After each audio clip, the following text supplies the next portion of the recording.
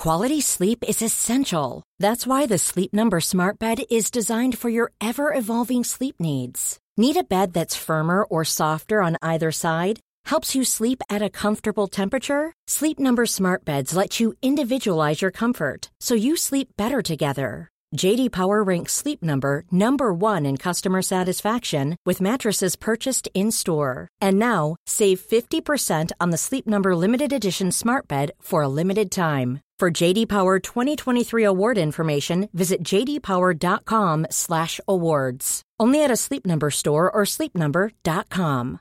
Cool fact, a crocodile can't stick out its tongue. Also, you can get health insurance for a month or just under a year in some states. United Healthcare short-term insurance plans, underwritten by Golden Rule Insurance Company, offer flexible, budget-friendly coverage for you. Learn more at uh1.com. Since 2013, Bombas has donated over 100 million socks, underwear, and T-shirts to those facing homelessness. If we counted those on air, this ad would last over 1,157 days. But if we counted the time it takes to make a donation possible, it would take just a few clicks. Because every time you make a purchase, Bombas donates an item to someone who needs it. Go to bombas.com/ACAST and use code ACAST for 20% off your first purchase. That's bombas.com/ACAST, code ACAST. You are listening to Missed Apex Podcast. We live F1.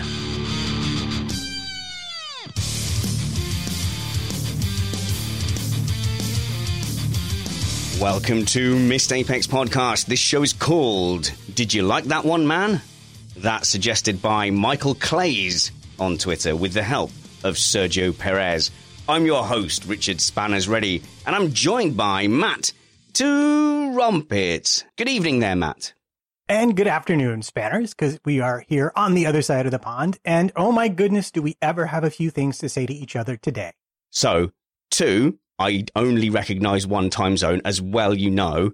And A, yes, we had an amazing race. But I don't know, Matt, we were spoilt by, the race the week before. We had to make do with just one safety car and only about 10 interesting wheel-to-wheel battles. So, I don't know.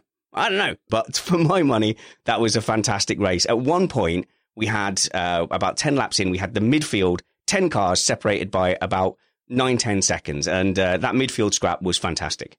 Yeah, it was. And I think this is going to be a theme going forward. If we get lucky, we will see some good battles at the front. But the action is going to be in the midfield between Racing Point, Renault, and McLaren. And it's lovely because you just really never know what's going to happen until the very last corner gets turned. And that was literally the case. And we are still an independent podcast produced in the podcasting shed. With the kind permission of our better halves, we aim to bring you a race review before your Monday morning commute. We might be wrong, but we're first. And we're also joined by two very fast, very racy guys. And I'm going to introduce them in their iRacing division ranking order. So first up, we've got Kyle, Edgy Power. How's it going, Kyle? How's it going, Spanners? Thanks for the intro. I'm a fan of that. Yeah, I mean, look, you must have been a fan of the racing as well. There was real wheel-to-wheel racing up and down the field. Oh, it was fantastic. It was a midfield heavy action race, which is the sort of races I like. The people seem to forget that there's an awesome race in the midfield, as Trumpet said, and we got treated to a cracker today. That was great. And we're also joined by our race analyst, Alex Jeansy Van Gene. How's it going, Alex? It's going well. I'm happy to be back after 2 full starts. I think the last 2 times I've tried to be on the show. So I'm very pleased to actually be sat here and get to talk about racing cars. I had no faith that you were going to appear on this show until just then, that second where you said something. But this track, particularly, Alex, is one that really does foster wheel-to-wheel racing. I will say up front, I'm not a fan of this track for other reasons, but the way it brings the cars together to fight is fantastic. Long straights, slow corners, heavy braking zones, creates overtaking. What more could you ask for? Well, I could ask for knowing which corner we're at on TV. So there are kind of 3 very similar, here's a long straight, now stop, 90-degree right-hand turn. And I don't generally know whether I'm at turn 1, turn 3, turn 4. And then suddenly they stop turning right. They start going left and you go, they're at one of the left turns. And then even like with the final 2, they're very similar, kind of off the throttle, get back on turns. On camera, it can just be like I was watching it with my 10-year-old. I think he struggled today to follow the action because I kept going, No, it's okay. It's like they've got one more of those type of straights left. I'm going to go with the fact that I've spent lots of time on it on the old F1 game, so I know the track pretty well. And there's only 8 corners, and 2 of them are just kinks on a straight, so they don't really class as corners. They class them as corners for the MotoGP, but we don't talk about that here. Wow. I mean, turn 2, it wasn't a straight today, but I would. It wasn't a corner today, but I would argue that it was a corner yesterday.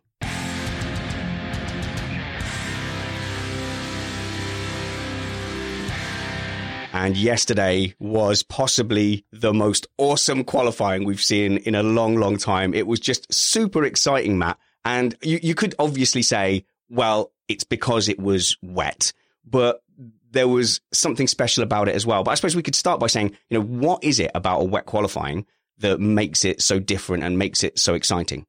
Well, if I'm going to be uncharacteristically brief, I would say that it's constant hot lapping. The wet surface reduces the car advantages and it magnifies the driver's skill. But I wouldn't be me if I was being brief. So here comes my short seminar. Darn it. Carry on. With a little bit of extra tire goodness that Brad dropped on us. So the traction limited surface is important. In the first case, because what it does is it limits the differences between the cars because they can't use all their available power. And that's both their aero advantages and it's their power advantages, the advantages of their power unit. And also it makes it interesting because the grip on the track isn't necessarily always in the same place as it is on the dry. Sometimes the dry line is the slippiest line. So you got cars that don't stick to the surface. They can't drive like they normally do. And they can't necessarily go around the track like they're used to. And this brings us to the crucial thing. Yeah. Tires. Right. And you knew I was going to say tires. Yeah. Because unlike the dry tires, where you don't even get a full lap out of them before they overheat. With the wet tires, the challenge is getting them up to temperature. So they fuel the cars for the full length of the session and they go out and just drive as fast as they can the whole time. Unless they might not be getting through and then they have a problem. Do I come in for fresh tires, give up some shots, and crucially have to get those tires back up to temperature? Or do I roll with the tires that I'm on and hope that I can get fast enough? Because as they're going around the track, those tires are clearing 85 liters of water per minute for the full wets at 300 kilometers per hour, making the line drier and improving everyone's time every lap unless it starts raining harder. Yeah. And then you're very sad you didn't get out first, like everyone lined up to do every single session. So the thing is, we don't always think about the wet tires being like super wary. We think, the wet tires, they kind of will last forever. But in those sessions, we were seeing drivers having to make the decision to change. Now, in the commentary, they did make some comment about the hard edges going off. Now, Brad Philpott has left us a very short voice note. He is a tire testing specialist, and he has just put together a short note to explain to us why that is an issue.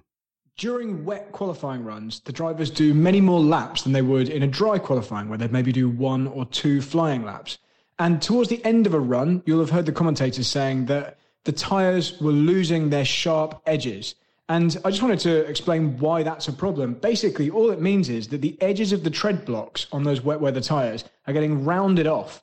And that then allows water to ingress underneath the tread blocks. Obviously, the water is supposed to go down the grooves of the tyre and allow the tread block to touch the track surface. But as you round off the edges, as you curve the edges of the tread blocks, as the tyre gets worn, it just allows more and more water to get underneath those tread blocks, lift the tyre off the floor, and therefore lose grip for the driver. Now, that's interesting, Matt. So instead of traditional wear, what it is that it's no longer able to do its job of clearing water and getting the contact patches of the tyre down onto the surface. So, yeah, it's almost like they're only good while they're in their full nick with the cornered edges. And as soon as that wears off, it's not a case of, it's run out now. It's just, we can't get the tyre onto the ground anymore. So it doesn't matter how much grip you've got left. Yeah, and that is complicated by the fact that the tires are very hard to get up to temperature. Now, I do need to mention that I said 85 liters per minute. It's 85 liters per second. Thank you, chat room, for pointing that out to me. But getting them up to temperature and operating correctly is everything, because the track temperature at qualifying was around 20 C, versus the almost 50 it was in practice the day before. So it is a real issue, and that's the balance of it. And it also comes down to driver skill, Jeansy. I mean, if we're in the dry in karts, you're obviously a much better karter than me. I can kind of hang on to a battle between you and Kyle. So long as you're slowing each other down, I can be there or thereabouts. As soon as there's any moisture on the track, you guys disappear and start lapping me. It's a very, very different driving style. It's all about going and looking for the grip.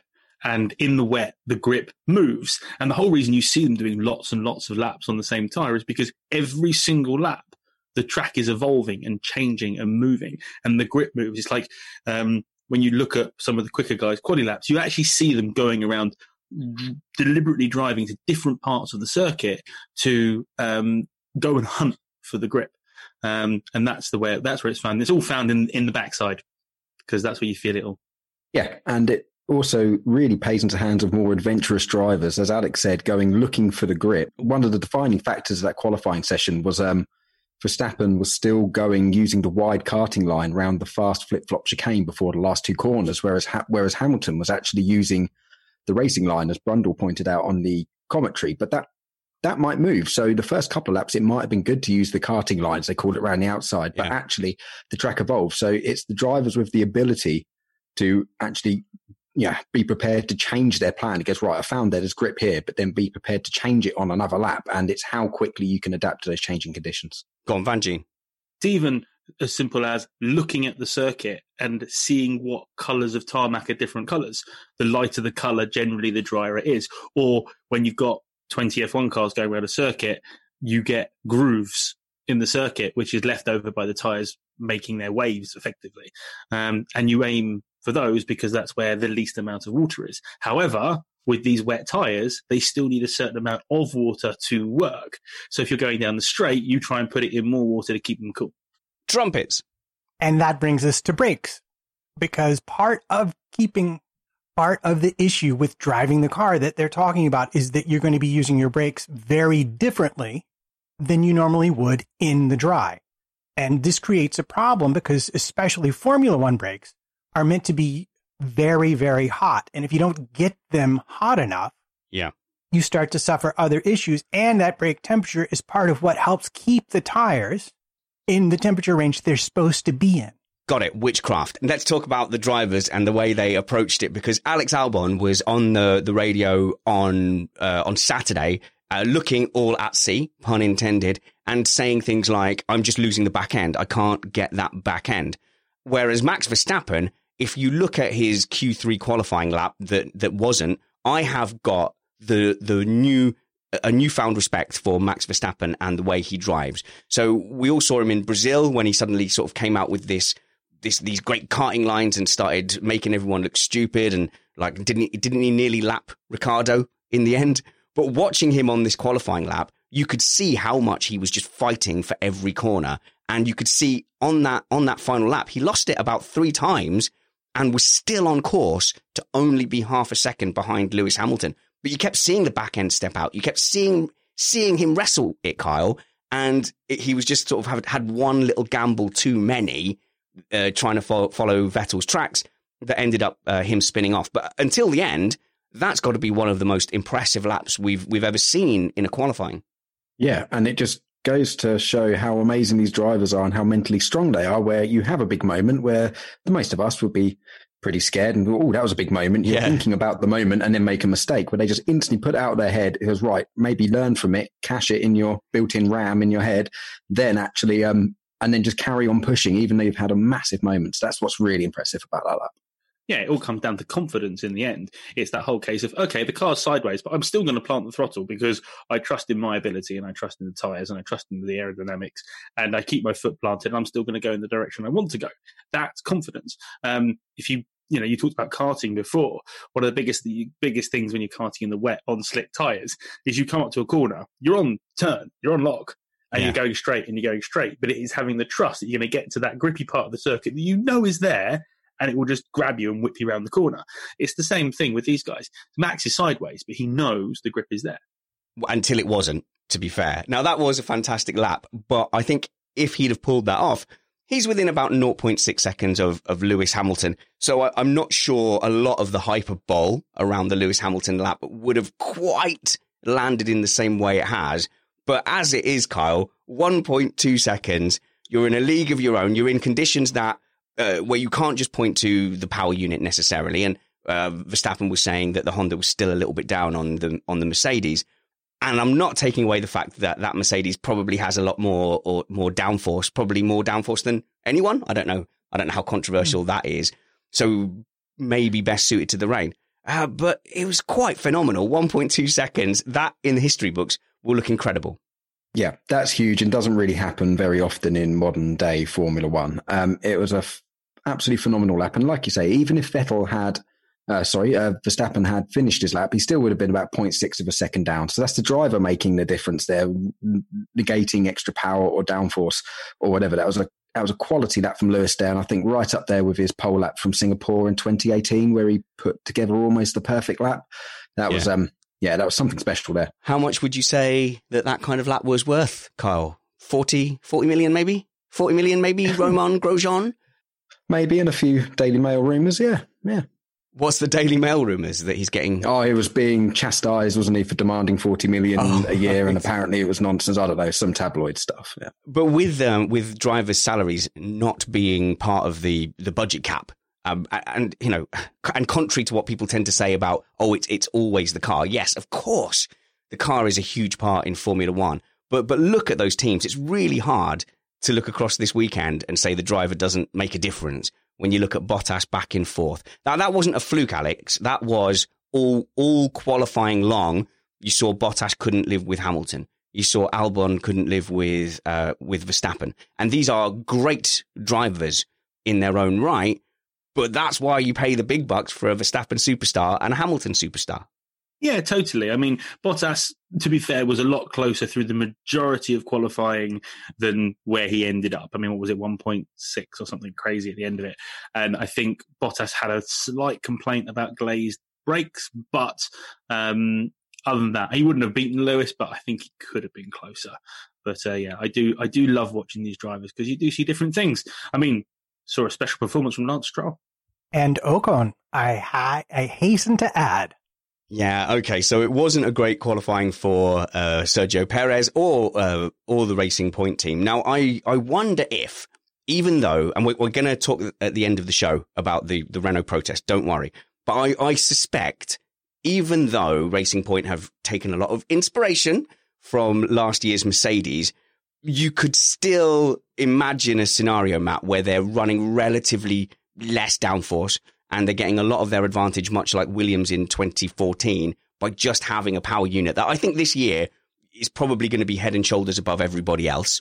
So we've got the Ferrari power unit threat has kind of dwindled away. Mercedes are probably in their own league in a way they haven't been since 2014. Now, I'm happy to be corrected on that, but in 2014, you had Williams pop up and basically being able to do a series of rocket launches. Racing Point could have a smaller effect like that. And then when it comes to wet weather, you could see they were nowhere. That car was not set up for wet weather driving. No, it wasn't at all. And my guess is that it's related to the tire temperatures we were talking about earlier, especially with Perez being so light and kind on his tires. And that is absolutely his forte as a driver. Not that he's no slouch at passing, don't get me wrong, but it's always been a thing. He's been able to extend tire life. It's really hard to get the temperatures in it. And we saw the Racing Points surprisingly down. And we saw the Williams up. We saw Russell doing well in this qualifying. So it's not the power unit. Going to be the driver, going to be the setup. Yeah, and it kind of highlights as well that Racing Point are still trying to figure out their car, which I think they have copied Mercedes. They have done it themselves. Citation needed. Okay. They don't actually need. They don't actually have any of the Mercedes information and don't know how to set the car up. So in the wet, they just couldn't energize the tires. I don't think they have much of an idea of how to set the car up. It's a concept very far departed from what they're used to running. So it's all learning for them. And even though they were saying, it was Giovinazzi's crash in Q3 that stopped Perez getting that final run in, as the drivers were trading times all the way out through the session, Perez never left that bottom zone. So I don't quite buy that he was completely robbed. I think they just couldn't get it together, and perhaps it didn't suit his driving style. They're not set up for the wet, and it looked like Lance just did a better job than Perez throughout the whole of that session, and the Racing Points just weren't up to the task on Saturday. Of course, very different on the Sunday. Alex? See, it's weird because being smooth in the rain is quite important because you need to be really precise with what you do. If you're just lobbing it at corners, you're going to understeer and go off the circuit. So I was thinking Perez should do well in the rain because of that. But however, you've got the added difficulty of energizing the tyres, and being smooth and energizing the tyres don't go hand in hand. But the other thing I think is very prevalent is I think that Racing Point is probably the third best car out there. However, I think McLaren have the far better, and I mean by a country mile better driver lineup. And I think that is what is putting the McLaren so close and ahead of the Racing Point. And this will be Alex Van Geen's final appearance on Missed Apex podcast. How dare you? Trumpets. Well, the chat room is in with Perez said that now they've learned a lesson, and next time it will not be such a dire thing for them, the rain. So let's hope for more rain in qualifying, shall we? Oh, man, there's a big anti-Perez, anti-Racing Point sentiment here. I think I might be the lone gun when we start talking about the Renault protest. But we're not there yet. We've got to the end of qualifying, and we're going to the grid with Leclerc, a 3-place grid penalty for impeding, I think, and then Norris just for that complete brain fade of overtaking under the yellow flags. And all of that resulted in... Sorry, was it a 5-place grid penalty? That was Giovinazzi with a 5-place grid penalty. As well. And Grosjean for breaking park for me, because you know me, I have this thing about completeness. So there was 4 grid penalties before the start of the race. Yep. All of that resulted in George Russell ending up starting the race in 11th place, which we wouldn't have seen coming as well. So some absolutely outstanding performances in the rain. The one thing we were robbed was seeing the Ferrari upgrade performance in qualifying. So they didn't look like they'd made a real leap in the practice sessions, but there's always that chance that this could be the one race where they were sandbagging. Probably not, but they were woeful in the rain as well. So that sets us up for the very first Styrian Grand Prix race review. Okay, so we're going to change things up just a little bit, Matt. Instead of starting off with where the race was won and lost, if there is a box office event like the Albon-Hamilton collision, which we couldn't decide whose fault it was, could have been either of those people's fault. That might actually have been the first ever Missed Apex recognized racing incident. I don't know. I can't remember. It was a whole week ago. But this week, it's got to be the clashing of the two Ferraris. You could not have scripted a worse start to the season, I think, for Ferrari than to be so far off the pace and then have two drivers go and collect each other like that. So I know people are going to assume that I am going to be happy about this because I have been generally not a Ferrari fan. And yes, I will admit it. I do want to see Ferrari beaten from a sporting point of view. You know, they are the big bad. They're Manchester United. They are Inter Milan. They are Barcelona. And all of my F1 life, every time I've supported someone, there's been a Ferrari driver there to ruin it or fight them all the way. Schumacher, Prost, Massa, Kimi Räikkönen, Alonso, Vettel. They've had the biggest fan base. They've been supremely fast. They've been good. They've had all the money. So yes, from a sporting point of view, I do want to see Ferrari beaten, but not like this, Kyle. Not like this. Not in this fashion. It's been undescribably bad. Yeah, it's awful. I feel sorry for Vettel, his last year with Ferrari, and it's all going wrong. He's got the press on his back, and then his young Charger teammate completely goes full PlayStation and takes him out. Full PlayStation? It was, if you see him going into the hairpin, he had a chance to let the brake, to stay on the brakes. That's what you do. You cover the brakes and you're modulating the brakes and gauging your speed to the car in front. And he has this gap. He sees it. They're already 3 wide and is like, no, I'm in a PlayStation lobby. I'm just going to let the brake off, send it in. There was only one outcome of that, and that was taking out your teammate. Yeah. Yeah, what I imagine Binotto saying, look, we want to lower the expectations at the start of the season, given our position. I don't think he meant this. No. I think this is just going too far.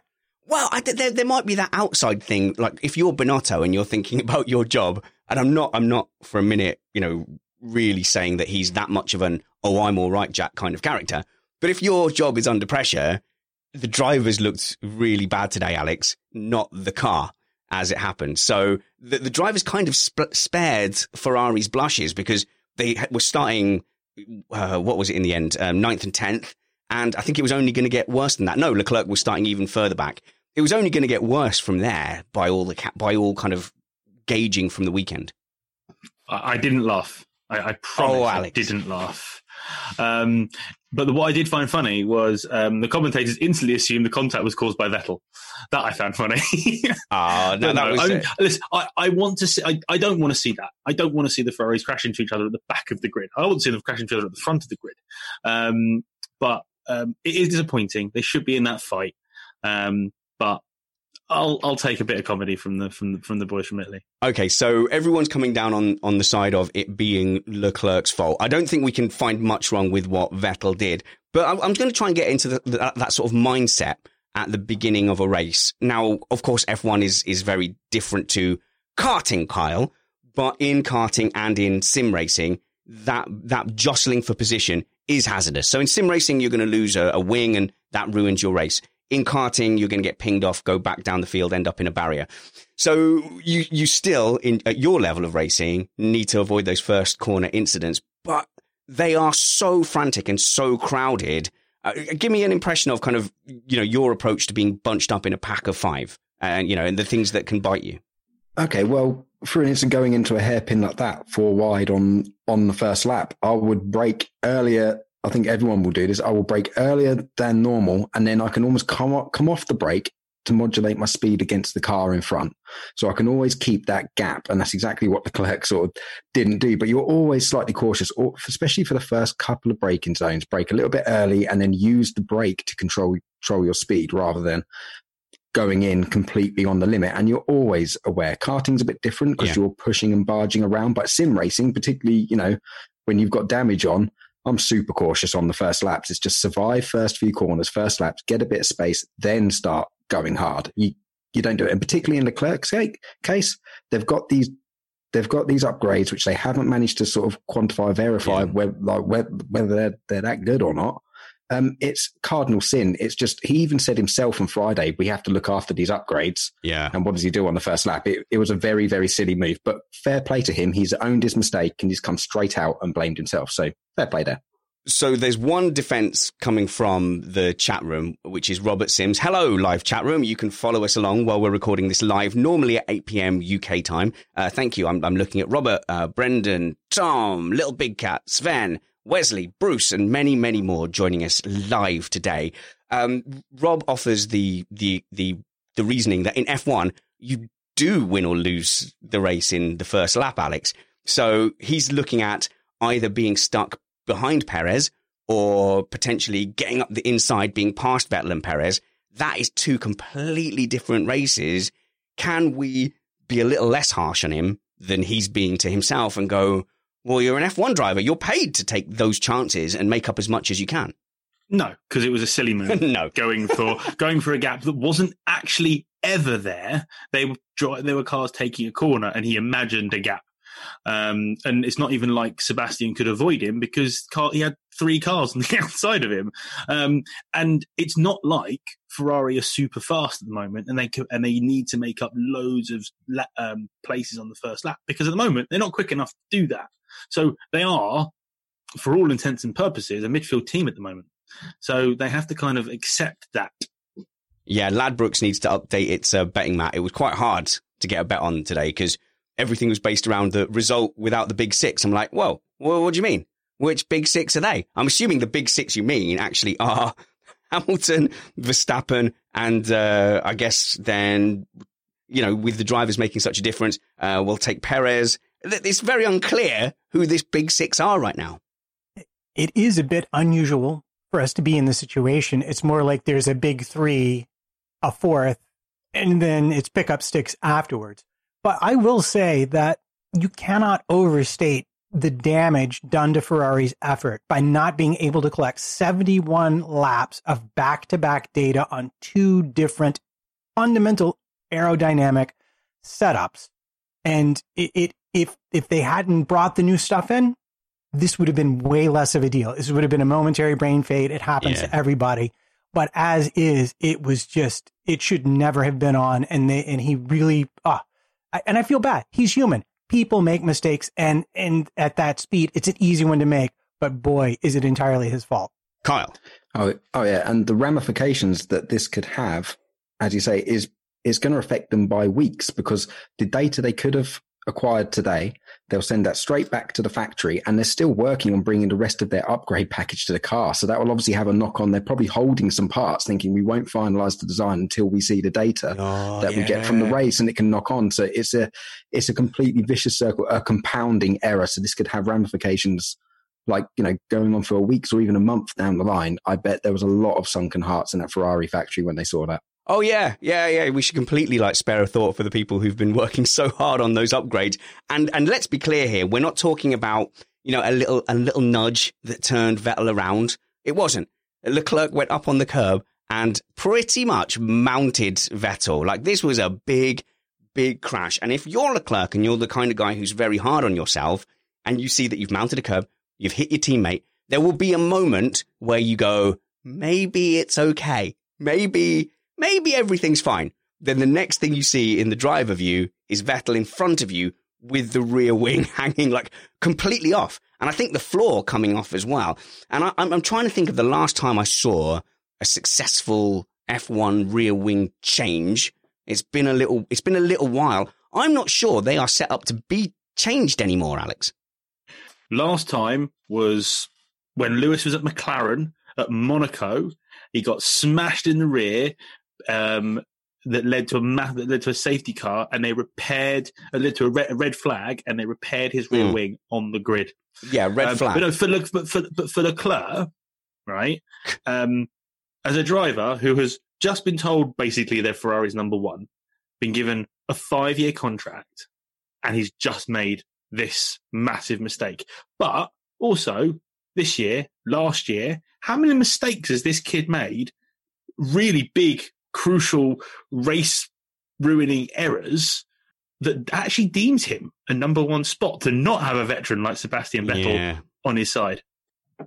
Yeah, there was something to add to that for his desperation on the first lap here, as he was actually starting on the softs, whereas Vettel was starting on the mediums. So he saw that slight gap, and he had it in his head that I must get ahead of Vettel, and he's trying to stamp his authority all over this team, but he's obviously pushed himself back a few weeks in that. But he stamped his authority on the team. He got a 5-year deal, and his kick set out the team. Yeah. If that, what's more authority stamping than that? And look, he's a young lad still, and everything must feel very do or die. And I know he's got a 5-year contract, but when you have, these kind of moonshot opportunities, like being the lead driver at Ferrari, there's almost like an imposter syndrome where you go, well, why me? Why has this happened to me? It's going to get taken away from me at any moment. Someone's going to find out that I was never really that good, and they're going to come and bring someone brilliant in, like Alonso.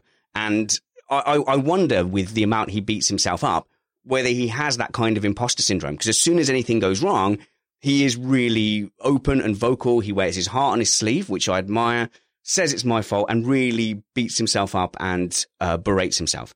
It's admirable on the one hand. It's also a little bit non-F1 drivery, so you wonder how that does kind of affect his stock price. A lot of drivers would sit there and go, well, no, he must have turned into me. Oh, he must have braked early. He caused an incident that slowed the pack down. And enough people will buy that it doesn't affect your stock. Leclerc, very, very open, very honest.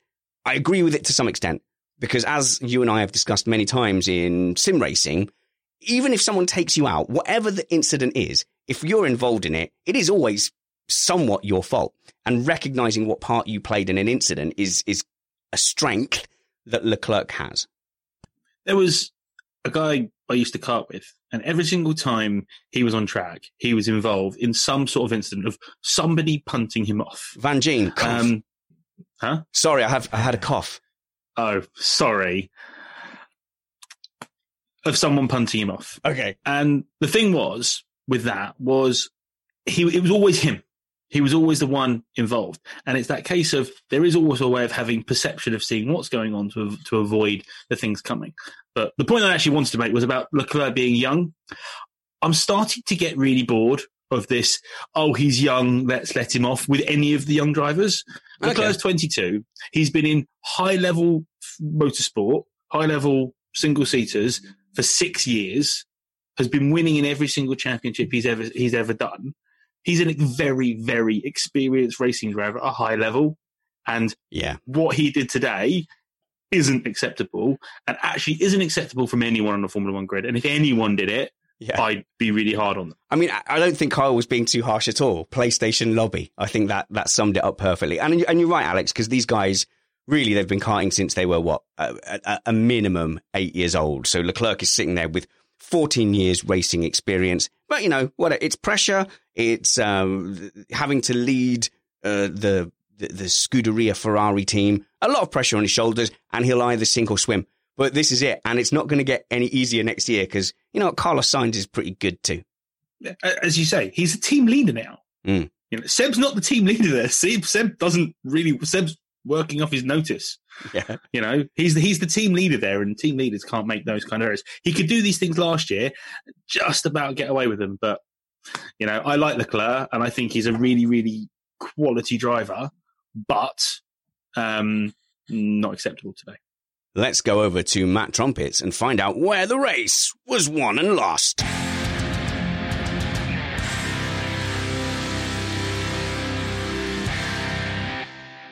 Yeah, go on then, tell us. Well, since we no longer have to consider Ferrari in this segment. Yeah, I mean, they are completely gone immediately. It was all... Sorry. No, it's okay. It was all down to Red Bull in the form of Max Verstappen and Hamilton and Bottas, who did a reasonable job of getting himself up to the front runner. And it all came down to lap 25 when Valtteri caught up to Max. Yes. Just enough to make a very nervous Red Bull pit wall go, oh my gosh, I need to quit, pit Max, put him on the mediums, and... Yeah, and then they stayed out. So I wondered at the time whether that was going to be a Mercedes bluff, and I suspect it was somewhat, because the teams will be looking out for drivers looking for the undercut or the overcut, and they'll be looking for them to push and go, right, if we're pitting now, use up all your tyre life, hammer time, that's normally what it is. Use up all your time life. Let's get the gap or close the gap or extend the gap as much as we can, come into the pits, and hopefully we've taken them by surprise with a change of pace and we can, overtake them or stop ourselves from being undercut. So with Red Bull hearing the call of you both need to push, why else would both drivers need to push unless they were coming into the pits? And Red Bull do tend to err on pit early, go for the undercut. Pit early, force the hand of the other teams. But I really suspect, Matt, that you're right. I think in this case, Mercedes were basically 2-on-1, and I think they just got the better of them. Yeah, it was always going to be a loser's choice for Red Bull. Whatever they chose, Mercedes had two drivers to respond with, and that's what they did. It was crickets. Next time round, hey, Lewis, how are the tires? Oh, man, my tires are great. I love these tires. I could go forever on these tires. And meanwhile, Max is on the radio. Guys, did we think about the fact that Bottas behind me could go forever and a day on these tires at this pace? Yeah. And will no doubt. And that, I think, that tells you where Red Bull's head was at the start of the race. They responded to Bottas getting into undercut range. They weren't ever looking at Hamilton for the race win. This was always a race for second position, in my opinion. No, yeah, I agree with you there. They were looking at the undercut and trying to protect themselves from that. But had they not gone in, I mean, there wasn't radio calls of Max Verstappen complaining about needing to get onto fresh boots. And in the end, it was Kyle Verstappen, being vulnerable to fresher tyres from Bottas. And even though he defended absolutely fantastically and gave us great entertainment, Bottas just was on fresher boots. Yeah, I think Red Bull were also, I think they'd half a mind on Hamilton. They tried to pull the pin. They had to do something. They were stuck there. They were damned if they do, damned if they didn't. So, yeah, they had a nice bonus of covering off Bottas to no avail as it worked out in the end. But on the Max Verstappen and Bottas battling there, I don't think any other drivers on the grid on knackered tyres would throw it round the outside and hang on there to retake that pass. That is a 100% Max Verstappen thing. It was great. And that's with a pretty damaged front wing from the curbs as well. I do need to point out that may have played a part in it.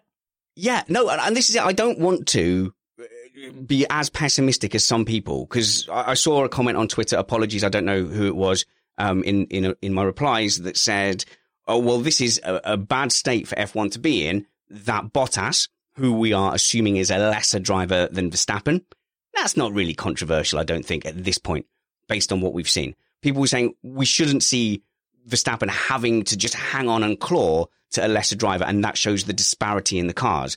But I don't think it's as much as all of that, because when you take into account that Bottas had fresher tyres and Verstappen had not just front wing damage, apparently he may have also had some rear wing damage. I don't know where he got that from. It sort of looks a bit more even. Yes, Verstappen was behind Hamilton, but there was a chance in this race for them to get second place, Matt. Yeah, there was. Although freakishly, this brings us back to Ferrari in that their safety car neutralizing the very, very start of the race might well have taken Verstappen's best opportunity to battle with Hamilton, to get in front of him, to slow him down, and for somebody, Albon, anybody, to properly tangle with Bottas and make his life miserable. Yep. Absolutely got erased by that safety car. So, I think the damage you're speaking of was Bottas damage, but he had a little too. Oh, right, okay. Well, everybody has just yelled curbs at me in the chat room, so I'm going to assume it's curbs. I don't know, Kyle. I don't think Hamilton was in danger before the safety car. I think he was well on his way. Yeah, he seemed to have a nice gap. It was quite comfortable, and quite less so after the safety car restart. He didn't get a very good jump. Verstappen was right on him going into the final two corners, but then you could just see the aero wash. Verstappen was fairly cautious for Verstappen in there, and Lewis absolutely pinned it. But yeah, where was Albon's pace? Red Bull just left the one driver like, where was it? I really want him to do well. I really like him, especially after last week. But again, last week, he wasn't really in the race until that final safety car period. It's a shame, but that really hamstrung Red Bull. Okay, Matt, let's look at some stats here. By the time Perez caught Albon, he was 35 seconds off of the lead, I think. And that's a long, long way to be back without any damage. No real reason to explain it. And as Kyle points out, yes, he looked immense on the fresh tyres last week. However, he was nowhere before it. So I think we're looking at a situation here where he's a long, long way back from Verstappen, like a worryingly long way back. Yeah, that was actually the third main thing. His lack of pace effectively ties one of Red Bull's hands behind its back when it comes to strategy. And this was part of my race review, is that they have no more drivers to throw against this wall and to see if they stick. They're going to have to sort out why only Max Verstappen can drive this car fast, because they've been through 3 drivers now who've not been able to. Yeah, your race review that's not available on our website. Got it. Van Gien. Yeah, the thing that drives me nuts is Danny Rick was never this far away from Max. So there is a big gap between what they've lost in Daniel Ricciardo to what they've brought in with Alex Albon. And yeah, as Matt was saying, Max was out there fighting 2 Mercedes on his own. He didn't have any backup of an Albon who was really close enough behind to go and pit, stick some softs on, stick some quali modes on, and really, really worry Bottas, which then again led to that. But the damage to Max's car was actually more of a factor than Max's tyres, because the pace that they were doing, it wouldn't have been till the last lap that Bottas was actually going to catch Max. But because of the damage to the front wing, that's what brought Bottas to him. And it's just simple stuff. If we're talking nuts and bolts, the fact that by time Hamilton hit his pit window, it was a free pit stop for him. Albon was miles away. Albon wasn't there to slow him down for a lap or two to help Max out. It's a ton of these things. It's the safety car window. It's everything. Once the gap gets that big, and it was essentially a midfield gap, then both Mercedes have free choice, and neither of them suffered any consequence when they went for their pit stops. I'm not sure what it is. Is this highlighting that the Red Bull is a very difficult car to master? So Gasly's struggled massively. Albon is somewhat struggling as well. Or is this just putting into light what an amazing driver Max Verstappen is? I think it's a mixture of the two. Yeah. But I think we're discrediting Max a little bit because that car does look a bit tricky to drive and he's absolutely wringing his neck. So I've learned a little bit about setups from our sim racing league. So initially with our Missed Apex series, which we'll be launching towards the end of July, we had a fixed setup.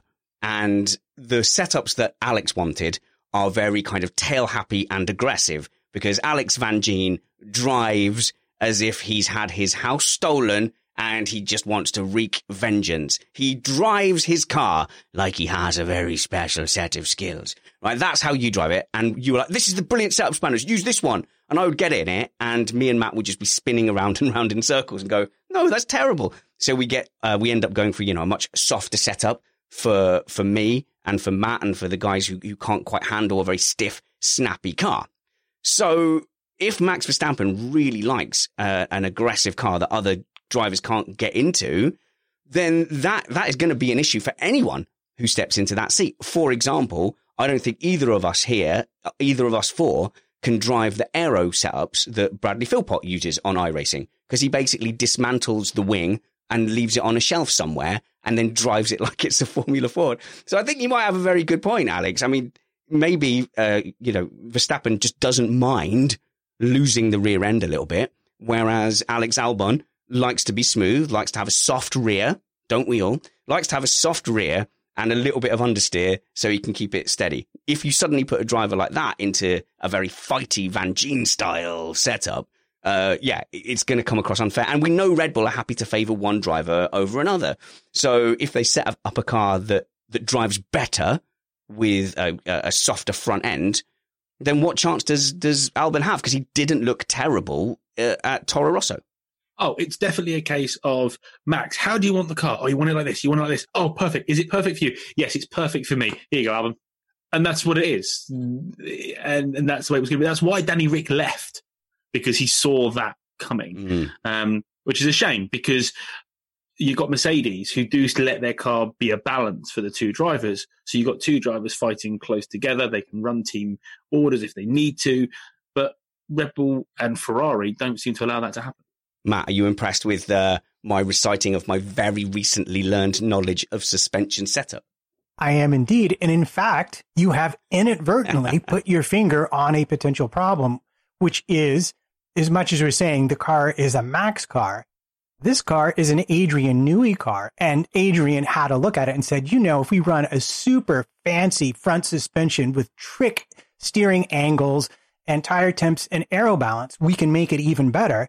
And it may just be that there is a limit to what they can do to fix the pointiness of this car. And Max is dealing with it better. And he may be one of maybe 2 or 3 people on the entire grid who could actually bring a decent lap time out of that car. That, by the way, comes from Summers, who pointed out to me that they did revise all that at testing. Matthew Summerfield of motorsport.com. Chat to Summer still. I know you guys miss him. We're still in negotiations.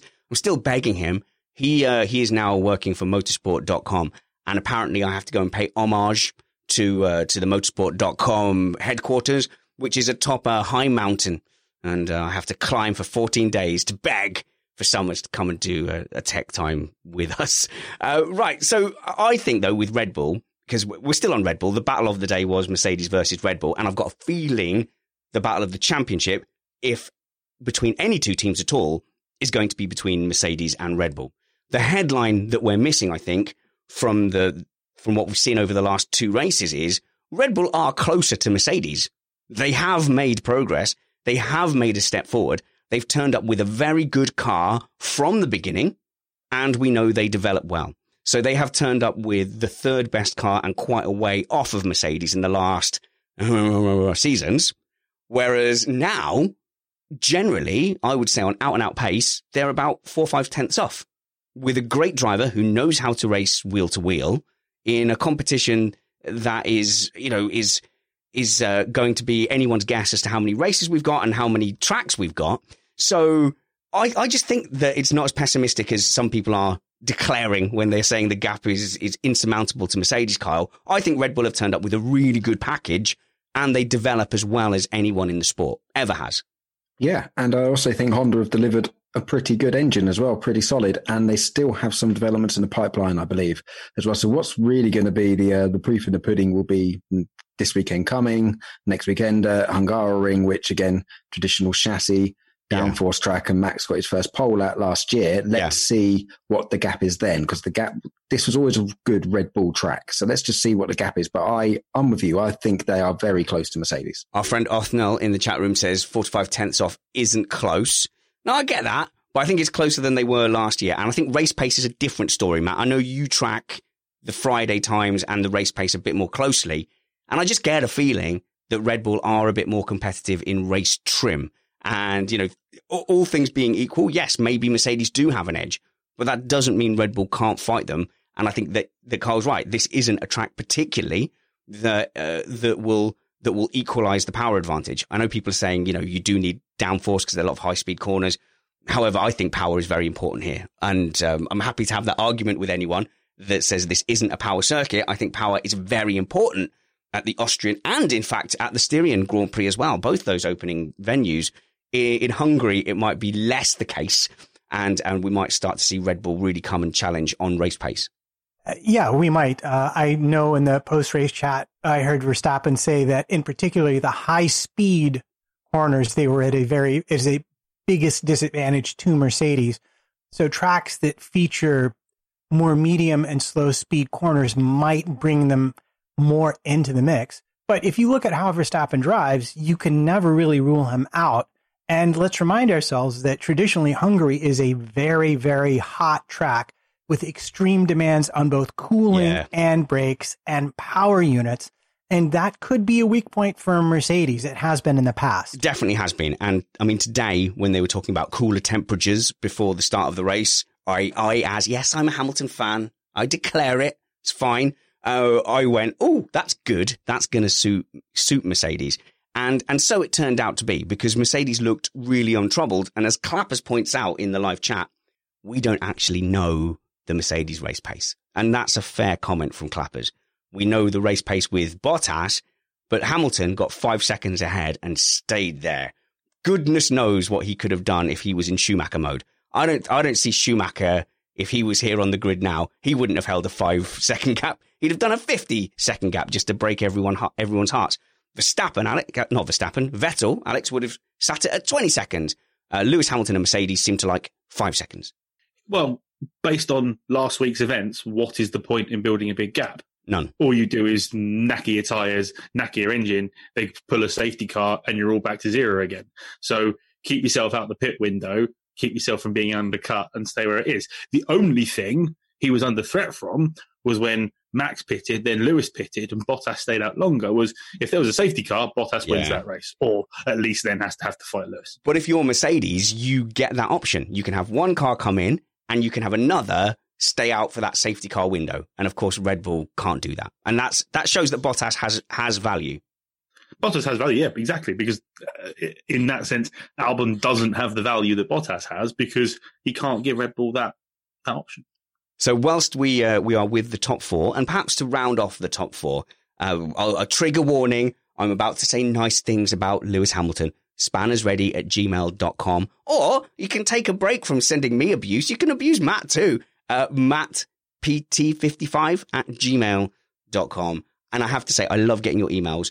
Since the start of the season, we have had a massive, massive influx of communications.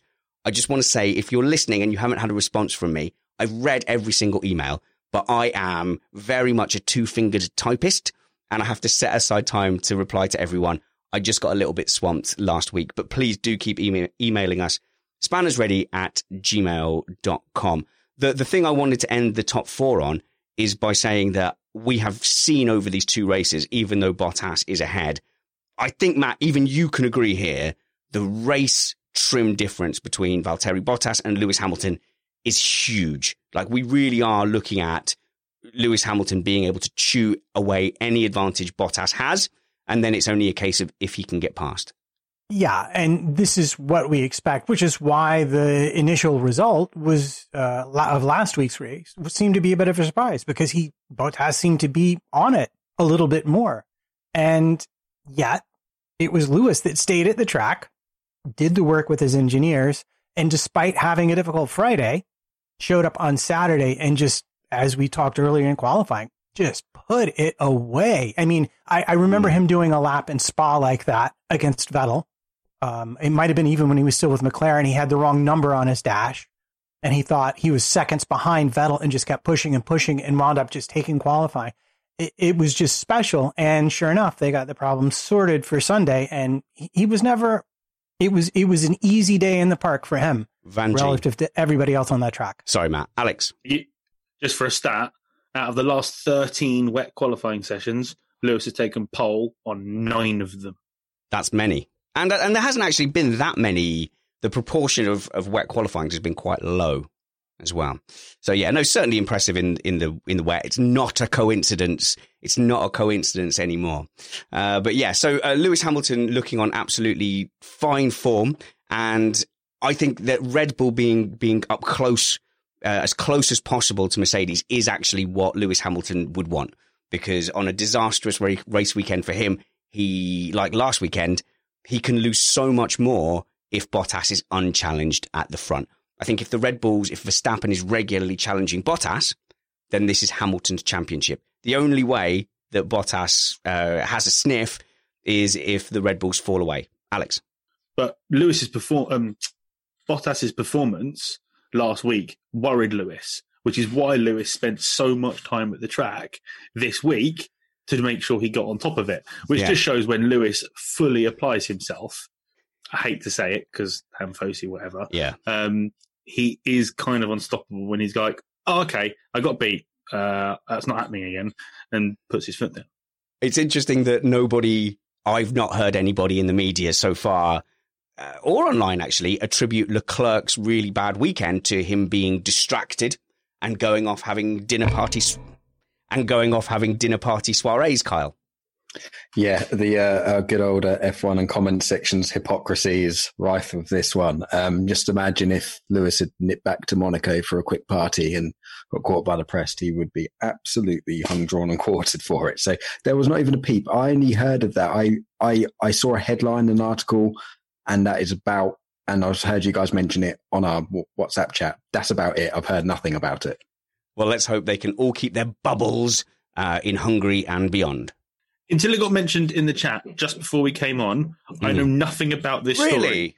No, nothing about this story. That's how under the radar this story is, because I can guarantee, as Carl just said, if it was Hamilton, it would have been front page news. Can I have a little bit more scope on actually? I don't normally do visual things, but just for Van Gene's sake, I'm just going to point to this black rectangular object that I have. Now, this is called a mobile phone. And it's not plugged in. You can take it with you anywhere and connect to other servers with information. Very handy. Definitely. Is that new technology? It's worth investing in for us old sweats. I don't know what you're talking about. It's worth investing in. I don't read news. I haven't got time for that. I've got 2 kids. Let's go down the grid a bit. One size fits all seemed like a good idea for clothes. Nice dress. It's a T-shirt. Until you tried it on. Same goes for your healthcare. That's why United Healthcare offers a variety of flexible, budget-friendly coverage for medical, vision, dental, and more. So whether you're between jobs, coming off a parent's plan, or even missed open enrollment, you can find the plan that fits you best. Find out more about United Healthcare coverage at UH1.com. That's UH1.com. There's never been a faster or easier way to start your weight loss journey than with PlushCare. PlushCare accepts most insurance plans and gives you online access to board-certified physicians who can prescribe FDA-approved weight loss medications like Wegovy and Zepbound for those who qualify. Take charge of your health and speak with a board-certified physician about a weight loss plan that's right for you. Get started today at plushcare.com/weight loss. That's plushcare.com/weight loss. plushcare.com/weight loss. Wow. Nice. Yeah. What you're hearing are the sounds of people everywhere putting on Bombas socks, underwear, and T-shirts made from absurdly soft materials that feel like plush clouds. Yeah, that plush. And the best part? For every item you purchase, Bombas donates another to someone facing homelessness. Bombas. Big comfort for everyone. Go to bombas.com/ACAST and use code ACAST for 20% off your first purchase. That's bombas.com/ACAST. Code ACAST.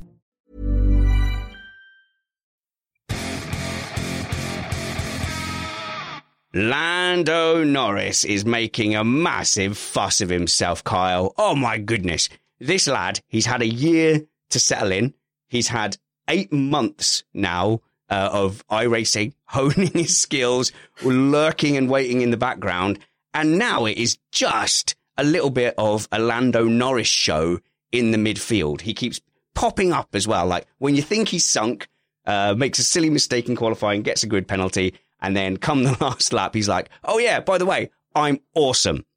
Yeah, brilliant. He seems to come alive for those last few laps, doesn't he? And he certainly seems to know when the cameras are on him, particularly on the racetrack. He goes for it. Very strong race from Lando, outperformed Sainz. Sainz was unlucky with having that delayed pit stop, but then he cooked his tyres. McLaren did exactly the right thing, and Sainz was gentlemanly about it, about swapping their drivers at the right time. And Lando's great at pushing later on in races. But this also leads into, what a great race from Lando. But where's McLaren's pace for the first bit of the race? They were dropping backwards, and they seem to be nowhere. And it's a bit like sort of last week. They just come alive from mid-race distance onwards. What's going on there? So, Matt, you don't agree? Because I made that observation as well, that at the beginning of the race, they seem very vulnerable from behind. Yeah, but that's mostly because they're starting in like third place and they've got real cars behind them, not midfield. If you notice, the first stint of the race, I think Ricciardo managed to pass Sainz lap 30. And until then, he was in fifth place, rolling around at his own pace. So I don't see it. I think there are other teams that are better at the start. Well, hang on. You've just sort of proved your own point there, haven't you? That he did get passed by a Renault, who we don't think are up with them, and he got passed by a Renault who was held up by his teammate for 17 laps. But we'll get to that later. Not held up by his teammate. We'll get to Renault that on later. Medium tires, while Sainz was on the soft tires. Right. So So Sainz was in his pit window when this happened, and you would expect around lap 25 to 28, you'd expect the medium tire to really come into its own versus the soft at the latest. Alex, quickly before, because I know I've triggered his Ocon fanboyness. We'll get there, don't worry. So I can deal with that one as well. No, the McLaren definitely seems to struggle on higher fuel loads. David said this as well, because for the first half of the race, Lando was in like 11th, 10th place. So I was actually really surprised to see him all of a sudden at the front, because I think it's once that car loses a load of fuel, it comes alive. And I think it's just got much better low fuel performance than it has high fuel performance. Yeah, I would completely agree. It's very much likely down to fuel load and or, managing the tires until the car gets a little bit lighter, because their big advantage is they're running an aero package they really understand, and it provides a very consistent platform for the driver so they can be super confident in how they can use it best. And that is their genius. And this is why you see them coming good later in the races, I think. Kyle.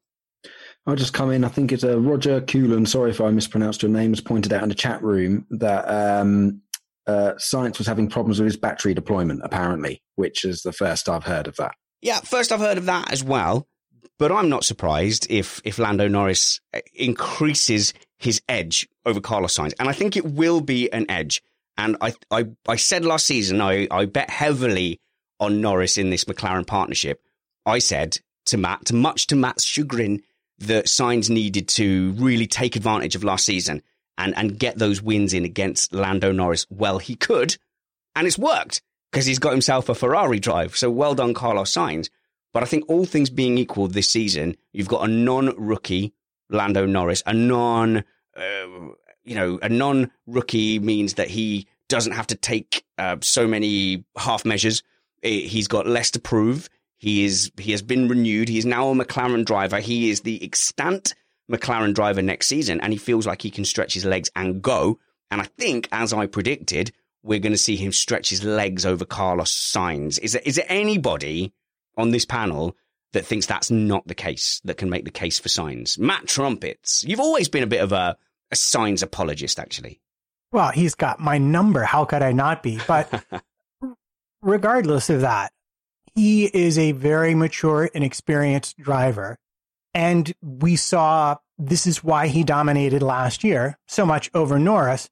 Norris might be quicker in qualifying, but certainly in the wet, it was Sainz that started in third place, not Norris. Yes. So I think in all aspects, it's a pretty equal battle. I think they are better at different things, but overall package-wise right now, it's a pretty close-run thing. Well, that's a bit fair and balanced, Kyle. I'm not sure how I feel about that. You might not like my comment then. I should say we're judging this on one track. You know, we've had 2 races. This one track, it might just, play into Norris's hands here. So we might get to next weekend and it plays into Carlos's hands. I don't think there's an awful lot between them. Carlos is always, he calls himself a smooth operator, or his team dad has always been very smooth. He might be able to look after tyres well, even though that didn't play out today. But I don't think there's a lot to choose between them. As an Englishman, I'd like to see Norris get the upper hand on Sainz, but I'm a bit of a closet Sainz fan as well. So I call it dead heat at the moment. That's so nationalist. You're not allowed to just support the driver from your own country. Oh no, hang on. It's not. Sorry, it's not Hamilton. I You're support okay. both of them. No, it's okay. It's not Lewis Hamilton. It's completely fine again. And once he retires, it will be fine for the rest of time, I imagine. A quick comment in the chat room there from Vermins, who says, "Are Missed Apex hiring Disney villains? Kyle's beard looks worrying. Can't let that go without comment. I want you guys in the chat room to know, or the video watchers who watch this back, Kyle doesn't know that it makes him look evil. He thinks he comes across as a kindly engineer when in fact he looks like someone who has committed crimes at least equal to murder." Van Gene, no answer from Kyle. No riposte allowed. For me, it's #LoveLando. I think the kid's brilliant. I think in a racing situation, he has the edge over Carlos. I think they're probably quite equal on race pace, and I think, especially in the last two situations, I think Lando is the better qualifier. However, I think Lando and George Russell are the cream of the crop coming through, and they are the future of Formula One. I think those two are the proper future champions and real deals coming through. DRS Deeps in the chat room would also like to point out that if you go back to Sainz's time at Toro Rosso, he was more or less equal to Verstappen there, to the point where it caused a problem in the garage between their papas, if I recall correctly. Yeah.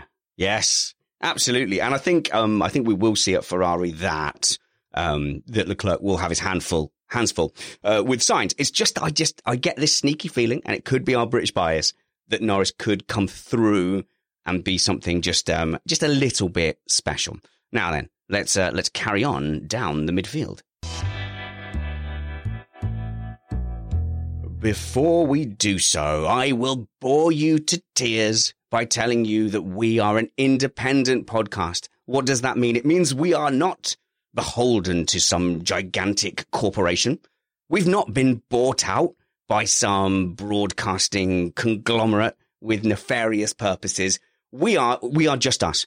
It's me and Matt producing this show with our rotating panel, and we do what we can to keep it going. We put a lot of work into and effort into what we're doing. We can park and sacrifice time that would otherwise have to go to other things because we are a listener-supported podcast. So are we independent? Maybe I should stop saying that. Maybe I should say we are a listener-supported podcast, because I know for a fact without the support of our patrons, other things would have overridden both me and Matt's schedule, and we wouldn't have been able to commit to things in the future. We're looking ahead to 2021 already because of our Patreon support. Patreon.com/Missed Apex. You've helped us survive. We'd now like to have a go at thriving and pushing forward. If you look in the iTunes charts, we were 92 on Monday, 96 on Tuesday. We're up there mixing it with the big boys. We can't compete with the BBC podcast or Beyond the Grid or the official F1 stuff, but we are on the tail of the likes of Autosport, WTF1, and we are far, far ahead on all those iTunes ratings of any of the other independent podcasts. And I'm really, really proud of the listenership and of the community of patrons we've built up. join our community of patrons, patreon.com/Missed Apex. You come and join us in our patron Slack forum. A lot of fun there. I genuinely spend more time there than any other forum. We do some patron-only content as well. You'll be invited first to any events we're doing, and you'll get that warm, fuzzy feeling of supporting an independent podcast, which I hope goes about things the right way. Patreon.com/Missed Apex. Join our army of supporters, and we would be forever grateful.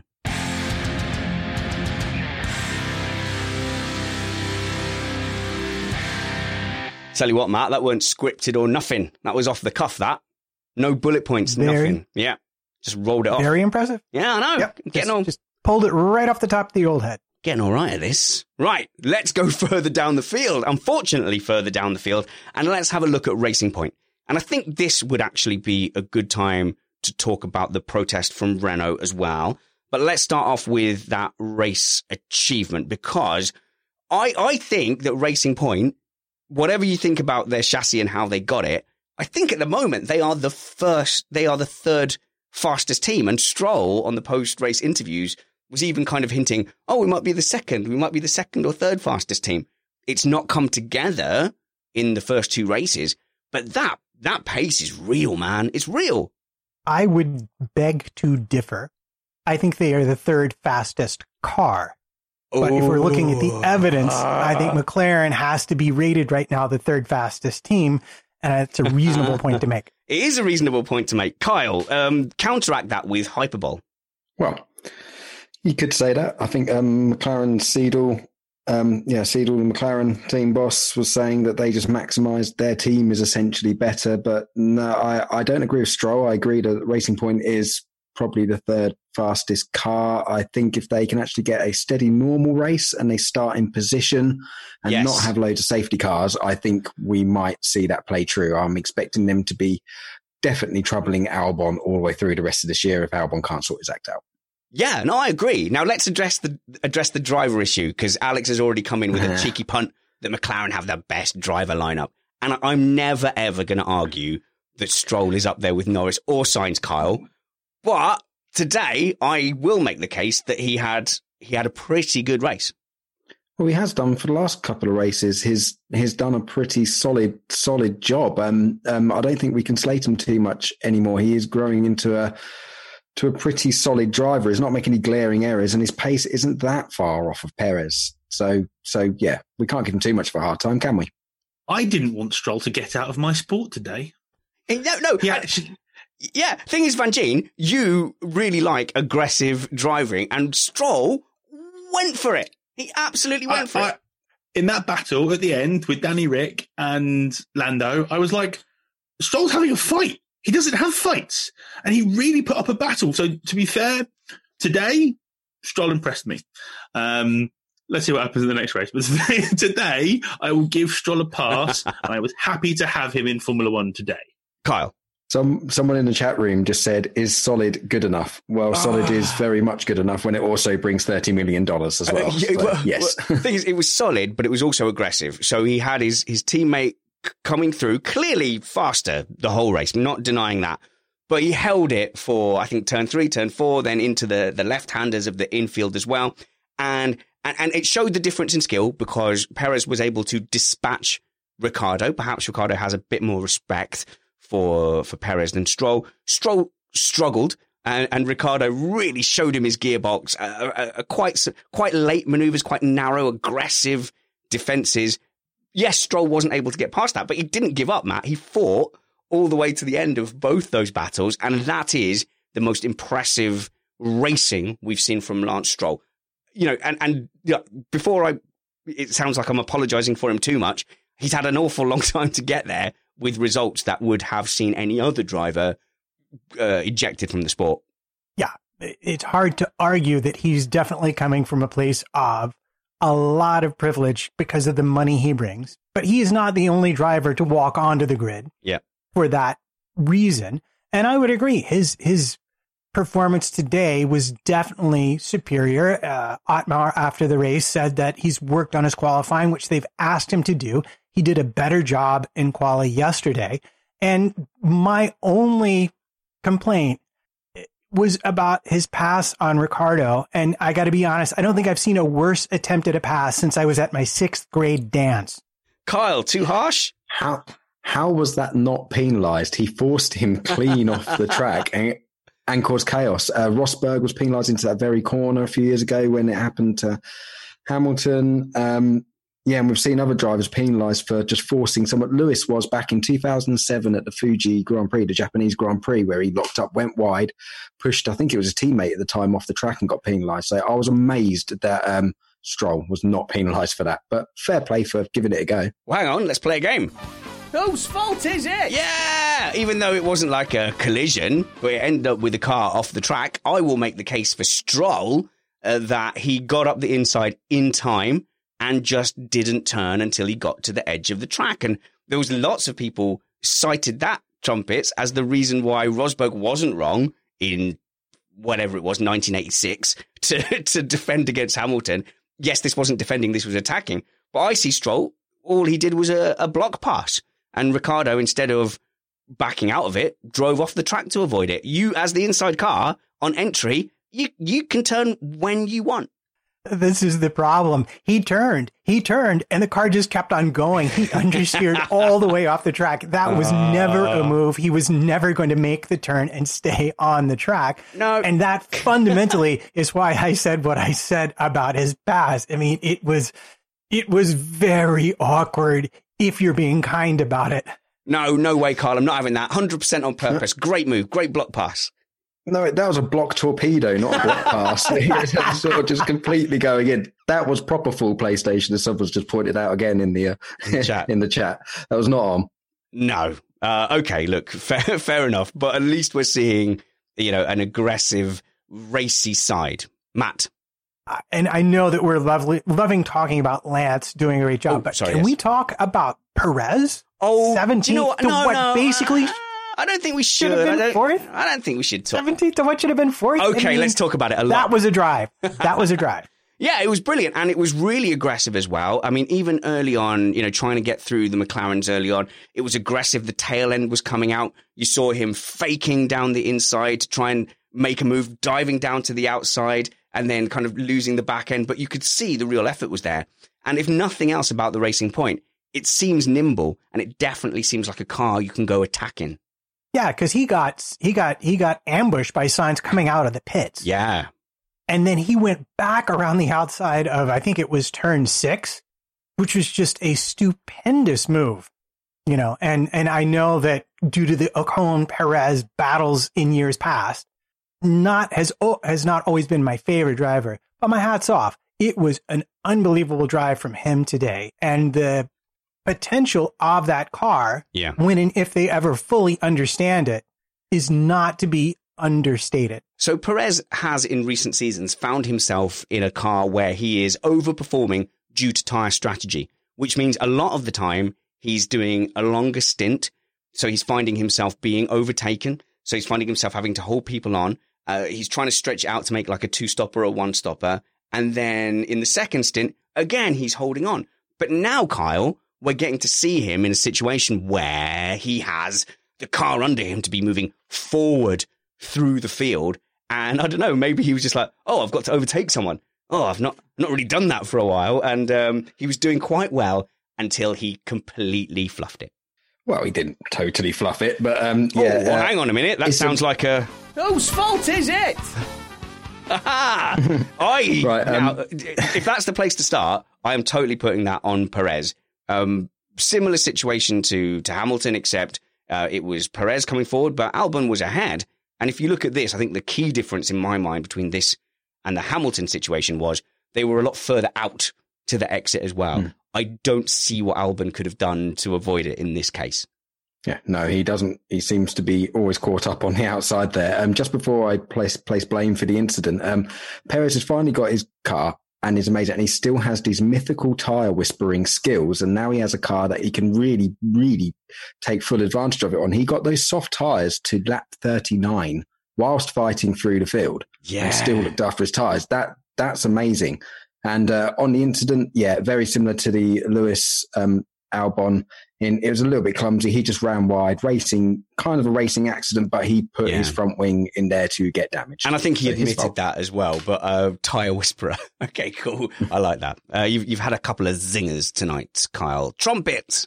Yeah, well, I just want to get in with, let's take a look at where Albon was in the corner this week versus last week. Yeah. He was even farther over, and he was pretty far out to begin with. Yeah. So he definitely, I think, had learned from his previous encounter and was trying to leave even more room.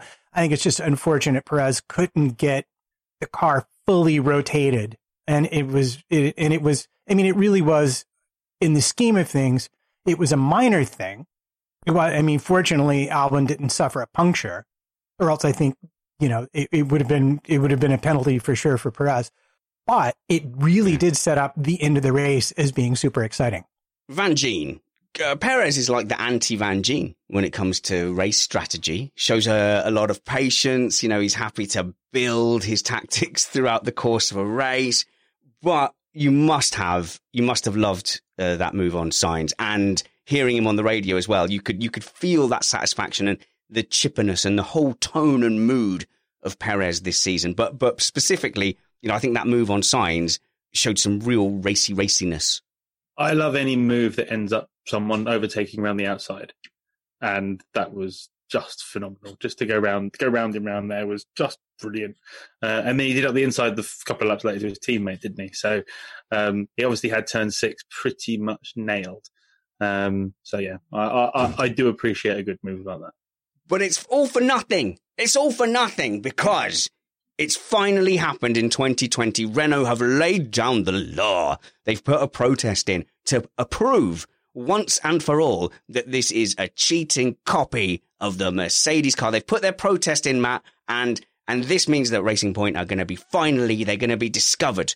They're going to be discovered for their audacious attempt to just carbon copy a car, and it will be banned forever, and Ricciardo will gain a couple of places this race. Matt, what do you think prompted the team that would benefit most from Racing Point being disqualified from this race to file a formal protest today? I think it's just a random coincidence. It had nothing at all to do with the fact that Renault would benefit the most from having Racing Point disqualified from the race today. That was my instinct. Tell us about the protest. Right. So it's a very simple protest. Perez, on behalf of Perez, they've lodged a protest, breach of Article 2.1, 3.2, Appendix 6, Paragraph 1, 2A, and 2C of the Formula One sporting regulations during the race. Yeah.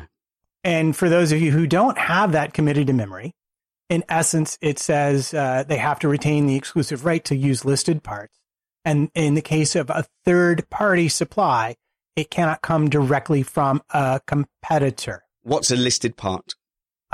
Those are the parts that the team have to be responsible for making themselves. They have to either outright own the intellectual property, or they have to design it and build it in-house. So I can outsource my whole car, as Haas does their chassis to Dallara, but then only Dallara can make Haas's chassis. Got it. No one else can then buy from them. So essentially what they are saying is that some information or design came from a third party via a consultancy from Mercedes to them.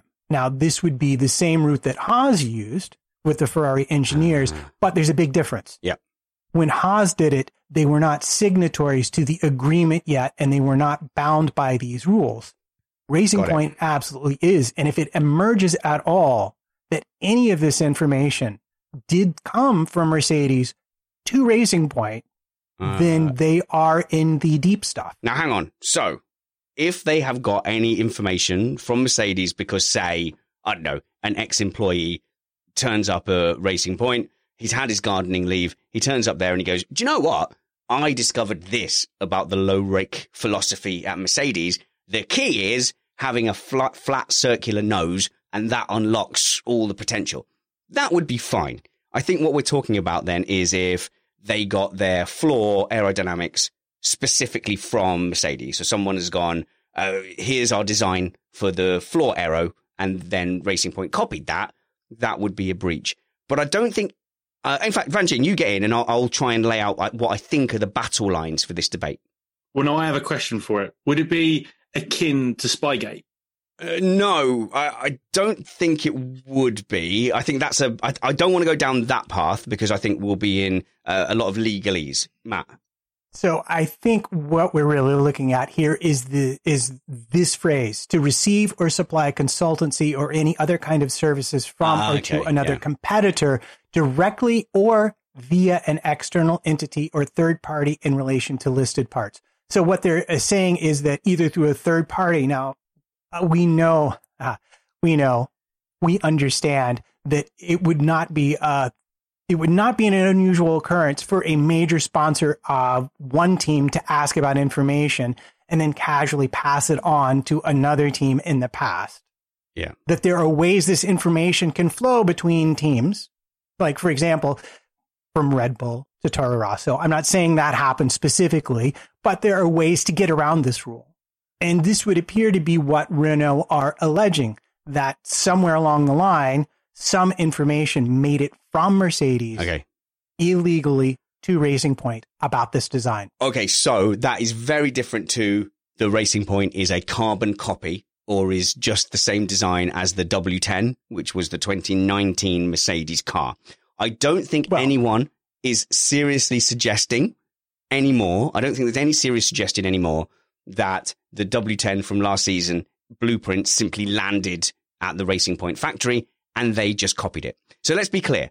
If this turns out to be true, that Mercedes and Racing Point illegally and knowingly, because it would have to be quite deliberate, broke the rules in order to give Racing Point an advantage, Matt, this would be one of the biggest scandals in Formula One in our lifetimes.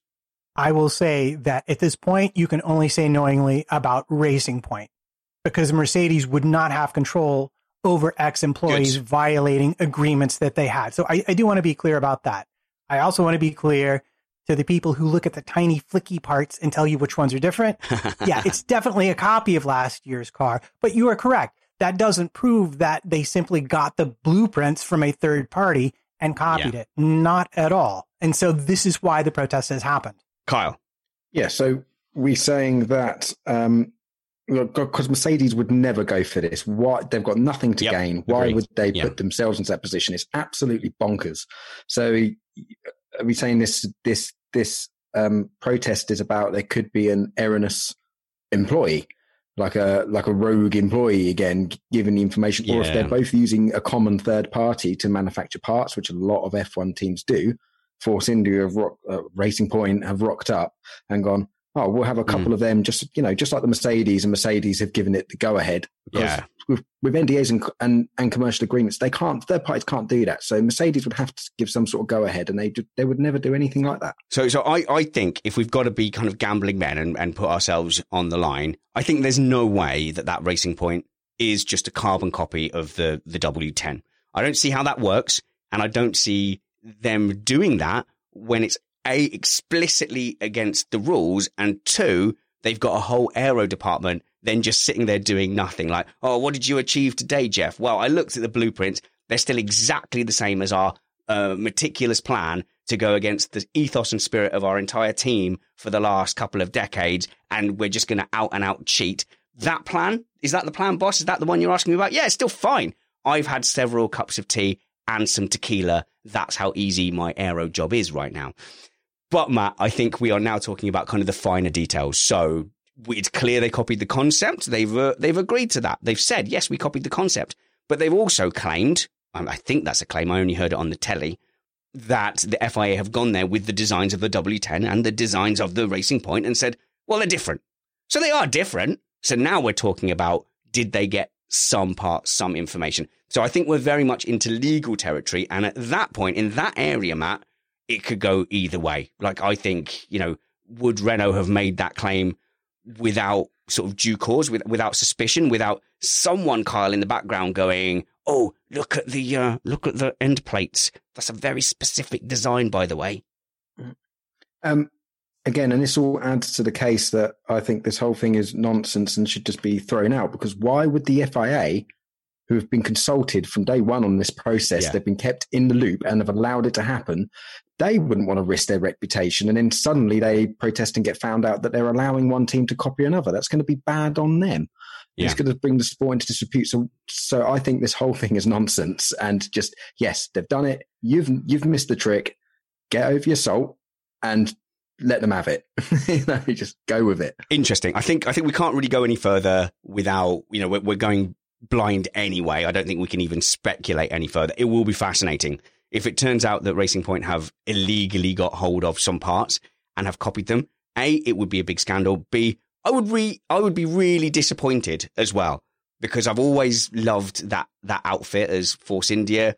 They've punched above their weight. They've been amazing. And now, just as they've got real investment and resources, it turns out that they, instead of working hard and using their brain power, they cheated. I would be very disappointed and surprised, to be frank. So if I had to hedge my bets, I'm going to hedge my bets on protest is unfounded. Racing Point copied Mercedes, spent time and money on that concept and developed their own car. But that's my bet. Happy to be proved wrong as ever. But that does bring us on to Renault. Now, Renault, Matt, with your favourite driver-ish, Ocon-ish favourite driver. I'd say he's your favourite driver. I know you sit on the fence. I think he's your favourite driver. They looked fast today. One of. They looked fast today. The Renaults looked fast. They looked good. They looked like a works team driving fast in Formula One. And that's what they are. That's what they should look like. And it was glorious qualifying. Nice to see him doing better after his return to the sport. I mean, he was out for a full year with no racing experience at all. So, qualifying fifth in your second race back is right. Well, I think that's a reasonable bar to be met to meet. I think Renault have to be happy the way he drove yesterday. And I think they have to be happy with the way he drove today. And aside from their cooling issue, which has now affected both cars in 2 consecutive races, I think they have to be feeling like they're on the right track here, because it sure looked to me, especially bearing in mind that Ricciardo was on definitely the non-optimal tire strategy, that they are going to be proper players at the very front of the midfield. And if Racing Point can think about challenging Albon, then I think Renault are in that same general place. That sounded all very reasonable. To solve that, let's release the Van Gene. So I think Ocon did do well today. However, here we go. It's coming. Either Renault screwed up, or Ocon is very much preparing for not letting Fernando Alonso have his way next year, because Ricciardo was catching Ocon on the medium tyre, hard tyre. Medium tyre for Ricciardo, soft tyre for was catching Ocon. on the medium tyre, and was catching at a rate of knots, and then stopped as he got close to him, but was battling quite hard.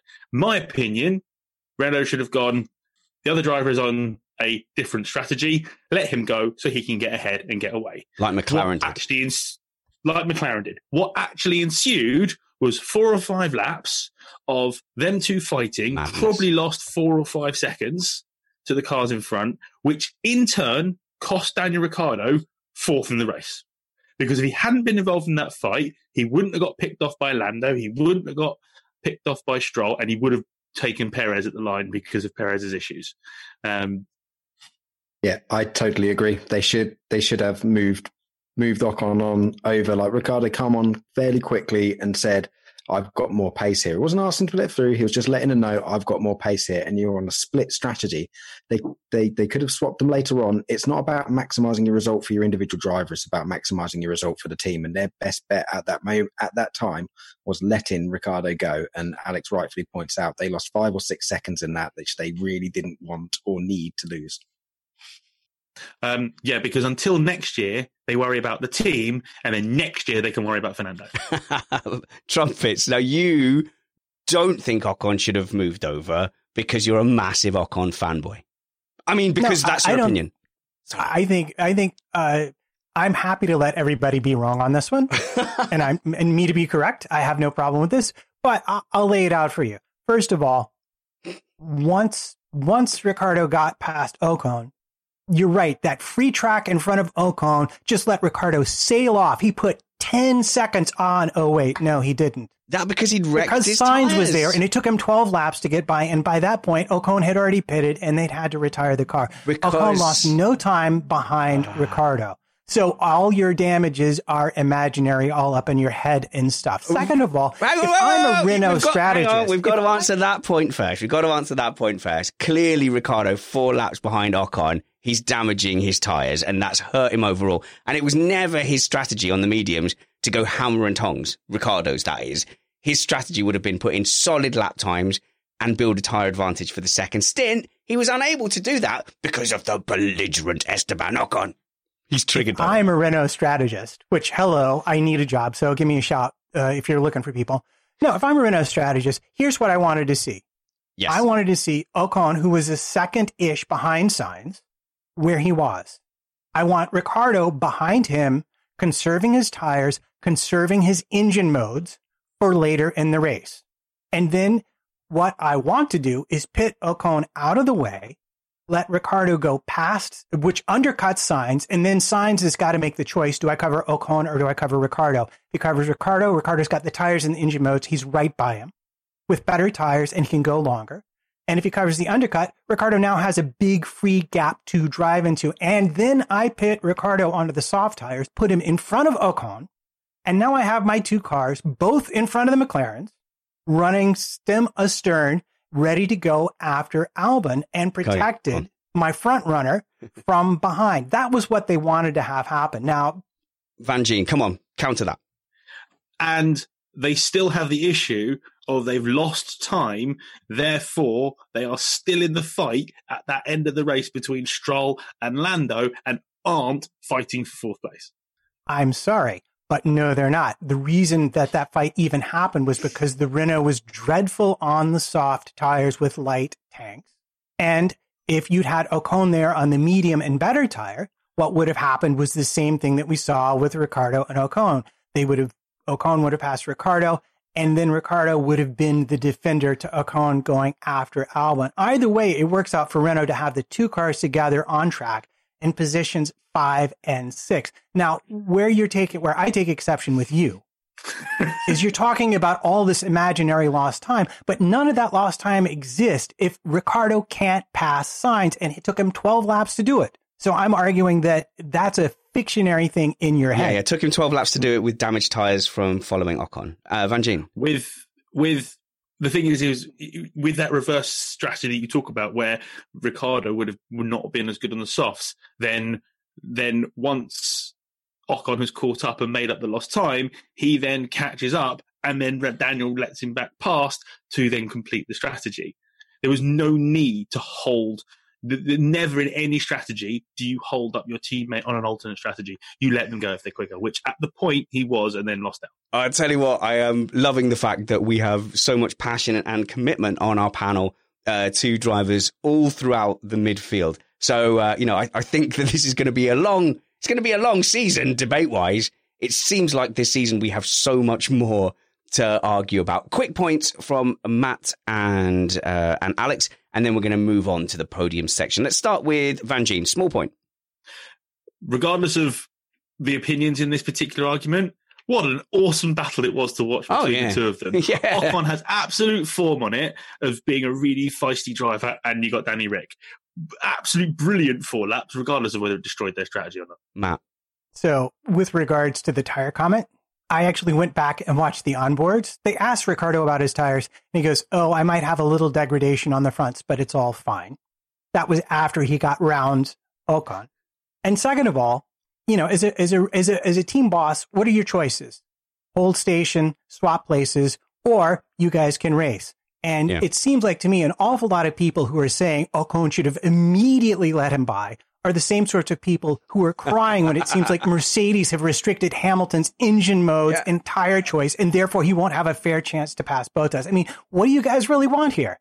Okay. As it was, watching from the cameras, it looked to be a pretty fair, hard but fair, nobody took any stupid chances fight, and it was exciting to watch. True. Okay, so I think that at Mercedes there is a understood number 1, number 2 situation. In the teams where that's not quite so clear, Racing Point and McLaren, today they both took the option to allow one driver past the other, Kyle, and I think you can argue that they fared better. However, it is a big call to get on the radio and say Ocon let Ricciardo past. It's a big shout, so I can understand why they'd be reluctant.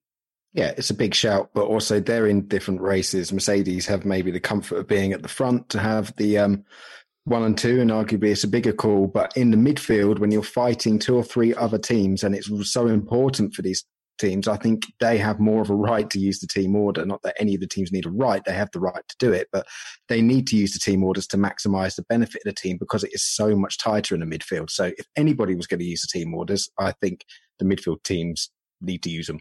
My efforts to move to the podium section are forlorn. I shall sit here, enjoy a sip of my beverage as Trumpets and Van Gien continue. No, actually, since we're talking about successfully using orders, we cannot fail to mention Haas, which swapped drivers 3 or 4 times to finish in 12th and 13th place. Now, some may say that's just because between them they only have one functioning car. However, I will say they definitely got the most out of their package today, and congratulations on a double finish, fairly high up in the order, given what they have to work with currently. Haas, was that the predominantly white car or the predominantly white car? Oh, no, sorry. It was the predominantly white car. Right, okay, yeah. Van Gien. Did I imagine seeing Grosjean either at least locking up multiple times and off the road several times today, though? Did I imagine that? No, sure it wasn't AlphaTauri. Off a lot. But it could have also, it could have been Magnussen, Kvyat, Gasly, Latifi, Williams. or Russell. So it could have been any one of those. So you probably attributed all their lockups just to I do like to blame Grosjean for everyone going off the circuit, to be fair. Let's go off the end of this podcast, Pierre, with the podium, which I haven't faded up. Here we go. Yes, it's always a good idea to change your soundboard hardware just before a show, but we have enjoyed 2 great back-to-back Grand Prix in Austria, the Austrian Grand Prix and the inaugural Styrian Grand Prix. One had action and drama all the way through. This one, I think, was a bit more of a traditional F1 race. We saw strategy unfold. We should remember as Formula One fans that not all racing takes place as the cars are overtaking. Sometimes the racing is strategic, and sometimes the racing is closing down gaps. Sometimes the racing is putting yourself in a right position, worrying about your tyres. Sometimes it is about harassing and harrying a team into making a wrong decision, or as Hamilton does on occasion when he's not in the lead, sitting 0.6 seconds behind someone, trying to force them into a mistake or to wear out their tyres. We shouldn't get impatient if there is a brief period where the cars aren't 3 abreast through every corner.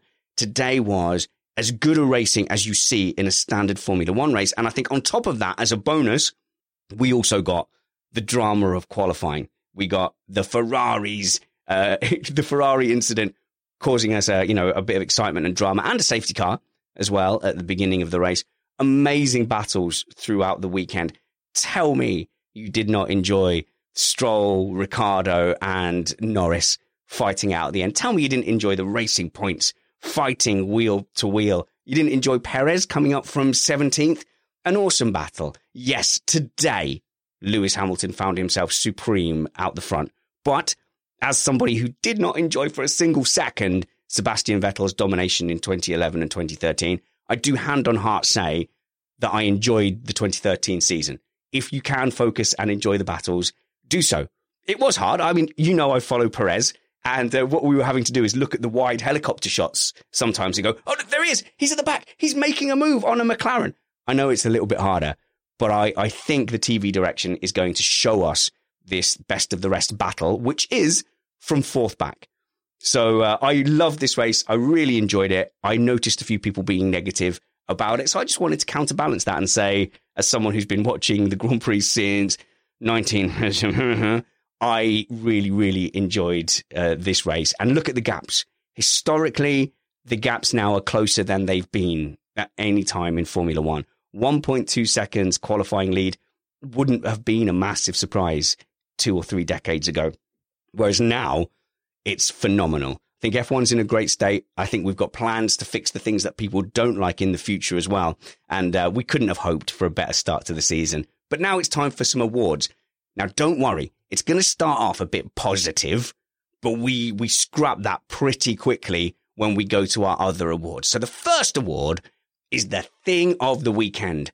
What Thing of the Weekend stood out for you, Evil Kyle Power? I've got the easy one because I'm pretty sure I'm going to do the one that everyone wants. And my Thing of the Weekend was the Dalek podium robot things. Yes. Yeah. There was Big fan of that. There was a picture where they showed what they were, and they're basically large remote control cars with lightweight kind of, I guess, balsa wood frames. And it's a really innovative solution to handing out the trophies. Just have these little things go, but those of you who live in and around Milton Keynes will be used to the delivery services in Milton Keynes where they have robots, go along from a depot and you can get a robot come and deliver you your thing. I don't know which company is that. I'm not sure which company it is. It's not Amazon, is it? But you can get a robot. DHL. Is it DHL? So you can get a robot in Milton Keynes, just come and meet you wherever you are, and it'll go, and you open up the thing, and it's your package. So it's kind of like that. Sorry, I thought you meant the robots for the podium. Those were DHL. They were DHL. Robots. Right, okay. Yeah, in Milton Keynes, I don't know which company it is that runs them. I'm sure someone will tell us in the live chat. But yeah, you're right. It was kind of cool. I didn't mind it. Let's do innovative things on the podium, like Lewis Hamilton emerging from the bottom in a lift at Mexico. Don't mind stuff like that at all. Matt, two rumpets. Who was your Thing of the Weekend? It had to be the last 2 laps of Lando Norris. Oh my goodness. Jeez. How could you, I mean, yes, I could go for the Haas thing, or I could go for a million other things because there was so much amazing stuff to talk about. But when it came to actually watching the race and being there, those last laps with Norris chasing everybody down and then catching Perez just before the last turn, that's why you turn the TV on, to see stuff like that. Very hard to argue with that. Alex Van Geen, who gets your Thing of the Weekend award? It can be a person, a team, an ethereal concept. It's up to you. Well, Matt nicked mine, so I'm going to have to return to form for me, which is I'm going to have to put my Ham Fosi hat on and just say that. I mean, I can't say it on here because it was rather explicit, but my Twitter post was take a bow Lewis Hamilton, because that lap was just phenomenal. I've watched it on board about 3 times. It was just out of this world, and you can't beat that. Excellent. And I'm going to give my Thing of the Weekend award. It's a joint award. I'm going to give it to Mercedes, McLaren, Red Bull, Racing Point, Ferrari, and Renault for not being predominantly white and making it so, I don't know, we know which car the camera's pointing at. Don't think that's too much to ask. Not too late, I don't think, to change that livery.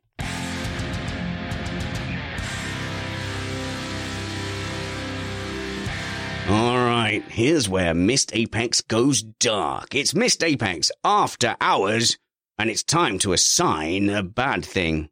Oh no, you missed the Apex. It's the Bad Thing Award. Who missed the Apex for you, Carl Power? Ferrari. Yeah, that's a no-brainer. That's just a generalised sweeping easy. Wait, hang on a minute. Wait a minute. What are you giving them the Missed Apex Award for? Is it for wiping each other out in the race, doing abysmally throughout practice, being nowhere in the wet qualifying, or not being able to test their upgrades? Yes. All of them collectively as the excrement show that their 2020s turned into. Excellent. Well, that's the low-hanging fruit. What about you, Matt? Trumpets. I was busy looking up another funny comment about that one of our Slack viewers made, that the robots post-race actually ran further than the Ferrari cars did in the race. I mean, maybe. We don't know. But who missed the apex? And after such a good qualifying? George Russell and Williams, no doubt about it. Oh, yeah. Does anyone know what happened to him? It was something to do with Magnussen. Did he just get run wide? Did anyone catch it? I never saw a replay. Van Geen? I think K-Mag went down the inside of him into turn 5, and then in trying to be very optimistic to get him back at turn 6, he ran off the track. Do you know what? I think that's actually the first proper mistake we've seen from Russell since he joined Formula One. I don't think we've seen him actually make any errors. But we've also not seen him tested in the midfield in Formula One, really. So he's kind of lost out 100% of the times we've seen him in that position. Maybe. He got a bit of a nosebleed being a bit higher, maybe. Yeah. Matt? I mean, he was complaining post-race that Williams has done better in qualifying, but they apparently have a lot to learn about getting the race set up correct. Okay. And if you look at where Williams finished, then maybe he has a point. Darren suggests in the chat room that he might be lightheaded and have a nosebleed from being so high up the grid. But look, that's a positive step. If Williams can be not consistently last on the grid, I think I would take that as historically a Williams fan. Who missed the apex for me? In fact, if we had Van Geen's, well, let's have yours first, Alex. For me, it's got to be Albon. I don't think anyone was as far behind their teammate this weekend as Albon was. I like the kid. I think he's shown that he's hard and aggressive and has no fear up against 6-time world champions. But you can't be that far from your teammate, even if your teammate is Max Verstappen. And I'll caveat that by saying we've detailed in the show several reasons why that could be, and we alluded to the setup. We alluded it to it being a very Max dominated team and perhaps a Max dominated setup. So some caveats, but you really shouldn't be that far back. I think I will give my missed apex award to whoever decided to do the qualifying interviews next to what I assume was an F-35 with its turbo blasters pointed directly and independently at all the mics. That was a bad decision. Interviewing in this COVID masked state is hard enough. Let's just think those things through a little. Van Geen. I have one more sort of bad thing, which was whatever that national anthem was before the race. What was that? I missed it. Tell me about it. Was it the national anthem, or was it just some weird song? Was it bagpipes or an accordion? I don't know. My ears hurt. I definitely didn't pay too much attention to that. But I know Kyle lost his mind and is right now. So yeah, it made me feel physically ill. Okay. Whoa. We need to stop. Us to that. We need to stop. We've just been informed that it is the regional anthem, and I know nothing of that area. So was like that the Styrian anthem? If so, we apologise for any offence caused. It was more the way it was sung rather than what was being sung. And if you are a relative of the performers or the performers themselves, we apologise on behalf of Missed Apex. But again, I don't apologise. Stop performing your rubbish. Mostly Kyle. Alex Van Geen does not represent Missed Apex podcast, and I will edit that out at the end. I missed all the post race build up. The pre-race build up. I gather that some people were upset as well about the direction, cutting away from a certain important thing to a relatively unimportant thing.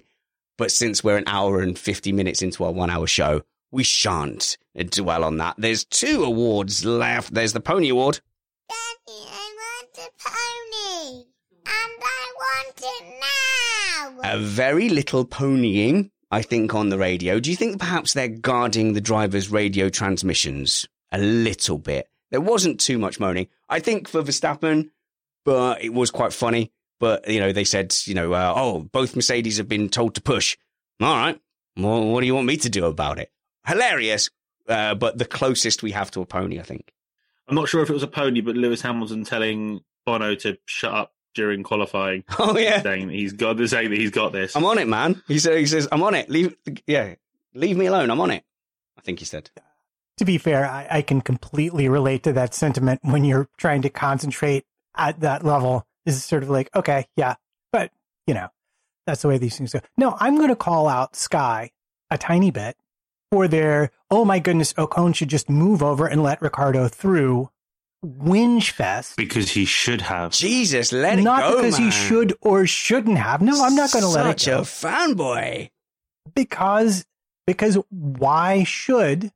Unless the team ask him to, why should Ocon just give up the spot and ruin his own race? Instead, we got to see 3 or 4 laps of really good racing, which is what they're supposed to be there to comment on in the first place. So, and even if they make the point, it seems like they should let him through. They went back to it at the end of the race as well. And I think there's some Ocon hate going on. Did you just find a way to just... I don't get it. You found a way to reignite the segment from about 5 segments ago, and Van Gien apparently is about to weigh in more. Go on. Forget my plan. You're on mute, thankfully, so I might be spared somewhat. Just for clarity, I don't blame Ocon. I blame Renault. Yeah. Just so you know. I still like Ocon. It's definitely Renault's fault, not Ocon's fault. Yeah, no. That was where I was coming from as well. But how feverishly partisan you are towards Ocon is nearly enough for me to stick a Ricciardo fan flag in the ground this season. I might invest. And if I do that, just to warn you as listeners, I don't want to hear any, oh, but you said that Ricciardo was secretly evil. All of that past will be erased. We have always been at war with Ocon. I'm a Ricciardo fan. Always have been. That's why I can't wait for next year. Lando and Danny Rick in the same team. I can't wait for that. Trumpets is all like, I knew I hated you. I knew there was something about it. Okay, good. We've got one award left, and that is to our fantastic chat room, and it is the comment of the week. Comment of the week. It's a bit redundant, me saying comment of the week and then pressing the button where talented people then said and played comment of the week. That was a fail, but who hasn't failed with their amusing chat room comments, Matt? Well, loads of people haven't failed, but I would be remiss if I didn't mention the super chat comments. Yes, thank you. Briefly, Weasley, Chase 145, Bob Fry, Reagan DaCosta, Firma Dorada, thank you all for your donations. Did you see, if you're listening, Spanner's face when I said I would be remiss? I thought it was just something, because I'm not getting into the compliments this week as has been asked. I would be remiss. I can't overlook the super chat. I would be remiss if I didn't give you 1,000 of my top comments this week. Thank you very much to the people who donated in super chat. That always blows me away. I hope you enjoy the live experience that we put on here. When we had a show without the live chat, it wasn't the same. I fought tooth and nail to get you guys back, and you only missed 10 minutes. But you are definitely the fifth panelist. We love and appreciate you being here almost as much as we love and appreciate our patrons. Patreon.com/MissedApex. Or if you just want to buy us a pint, you can specify the panelist you want to have a pint. Not Kyle. Not Kyle, okay? We try and keep... No, he gets angry. Me. He gets evil, right? So not Kyle. But you can go to Missed Apex Podcast. MissedApexPodcast.com/tip jar. You can pick a one-off donation there, and you can leave a note telling us who that is for. But I would say I'm the best one. You probably want to give that to me. Kyle gets fighty if you give it to him. Matt, who are the contenders for comment of the week? Kyle, you don't get right of reply. There's no point moving to speak. Come on, Matt. Come on, comments. Fine. I can't believe you didn't go with trumpets would just fall asleep, but okay, whatever. Oh yeah, that was so obvious as well. He's super old. Don't waste it on trumpets. That's not true though, because when we do go drinking, you drink till about 8 o'clock in the morning. So much so that you caused Matthew Summerfield, I'm telling tales, aren't I, to sit in a car park all morning with a hangover. You broke our summers. That's our only summers F1. Go on, Carl. Indeed. And then come back to mine, and we had an equally late night of all night drinking, and then was up at like 6 in the morning again. And I fall down the stairs half asleep, and he was like, right, we're going, like, what are we doing today? And I'm just and I'm there trying to organise. Kyle is a terrible drunk. I'm trying to organise a live podcast and going, right, come on everybody, and there's this just collective groan from the Missed Apex panel in the hotel. Comment of the week. Jeez, Matt, we'll never get there. Sorry. Okay, so on to our actual competitors this week. Helios 12. For all those seasons Haas took Ferrari engines, it was great to finally see Ferrari taking something from Haas' playbook today. Oh, gosh, that is so severe. Okay, this won't necessarily be just a Ferrari kicking, but let's see what the rest of the comments are. Little Big Cat, when will we be able to buy Eau de Trumpets, a vitalizing fragrance for tired men, as in like car tire spelled? That is a proper mucky comment, that. You should have a word with the puntasticness of that comment. Have a word with yourself. Who's next? Our friend John McClintock. For us Americans, that's 430,733 hogsheads per fortnight regarding the amount of water cleared by a Pirelli tire on a track. Accurate. Martin Winyants is in with Vettel data on rear wing strength are valuable, taking exception with our slagging off of their sad effort today. Maria Rossi is in with Ferrari did finish the race first. And thank you very much. I think she may have a point. Oh my God, that's true. Wow. Oh my God, that is like literally the smartest contender for comment of the week we've ever had. Bunker Monk is in with Matteo Kart, a la Mario Kart.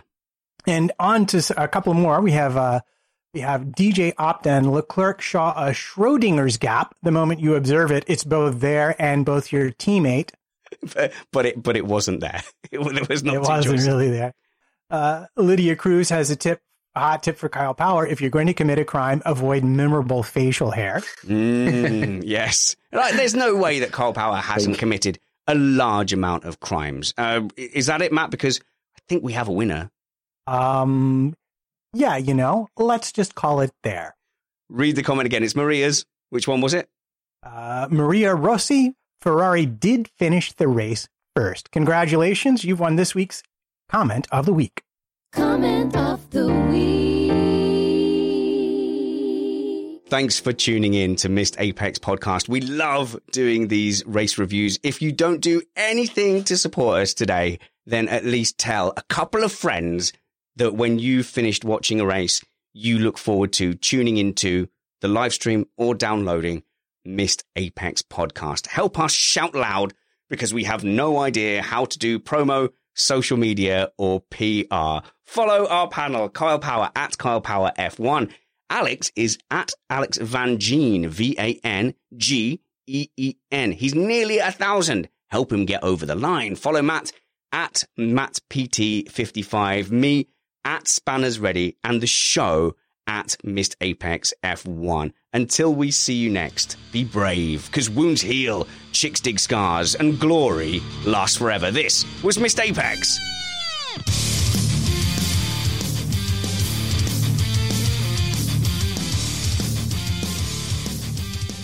The time flies by with you guys. I really enjoyed that panel. Thank you so much for hanging out with me for a race review. I remember the old days, Matt, when we used to wait till Wednesday to record a race review, and even especially with the double headers, no one cares what you've got to say about the race on Wednesday. And I was so bad at editing, and we were so bad at putting the show together that it would often come out on a Friday. So we'd have the last week's race review. I know Van Geen's looking at us like that's pointless, and it kind of was. Even on a budget, quality is non-negotiable. That's why Quince is the place to score high-end essentials at 50 to 80% less than similar brands. Get your hands on buttery soft cashmere sweaters from just $60, Italian leather jackets, and so much more. And the best part about Quince, they exclusively partner with factories committed to safe, ethical, and responsible manufacturing. Elevate your style without the elevated price tag with Quince. Go to quince.com/upgrade for free shipping and 365-day returns. Hi, I'm Daniel, founder of Pretty Litter. Did you know cats tend to hide symptoms of sickness and pain? I learned this the hard way after losing my cat, Gingy. So I created Pretty Litter, a health monitoring litter that helps detect early signs of illness by changing colors, saving you money and potentially your cat's life. Pretty Litter is veterinarian developed, and it's the easiest way to keep tabs on your fur baby's health right at home. Go to prettylitter.com and use code ACAST for 20% off your first order and a free cat toy. Terms and conditions apply. See site for details. Even when we're on a budget, we still deserve nice things. Quince is a place to scoop up stunning high-end goods for 50 to 80% less than similar brands. They have buttery soft cashmere sweaters starting at $50, luxurious Italian leather bags, and so much more. Plus, Quince only works with factories that use safe, ethical, and responsible manufacturing. Get the high-end goods you'll love without the high price tag with Quince. Go to quince.com/style for free shipping and 365-day returns. When you make decisions for your company, you look for the no-brainers. And if you have a lot of mailing to do, Stamps.com is the ultimate no-brainer. It streamlines your processes to make your business more efficient, which makes you less busy. Mail checks, invoices, legal documents, and everything you need to keep your business running with Stamps.com. Seamlessly connect with every major marketplace and shopping cart. Schedule package pickups and see your cheapest and fastest shipping options from different carriers, with rates up to 89% off USPS and UPS rates. And with the Stamps.com mobile app, you can take care of mailing and shipping wherever you are. Make the same no-brainer decision as over 1 million other businesses with Stamps.com. Sign up with code PROGRAM for a 4-week trial, plus free postage and a free digital scale. No long-term commitments or contracts. That's Stamps.com. Code PROGRAM.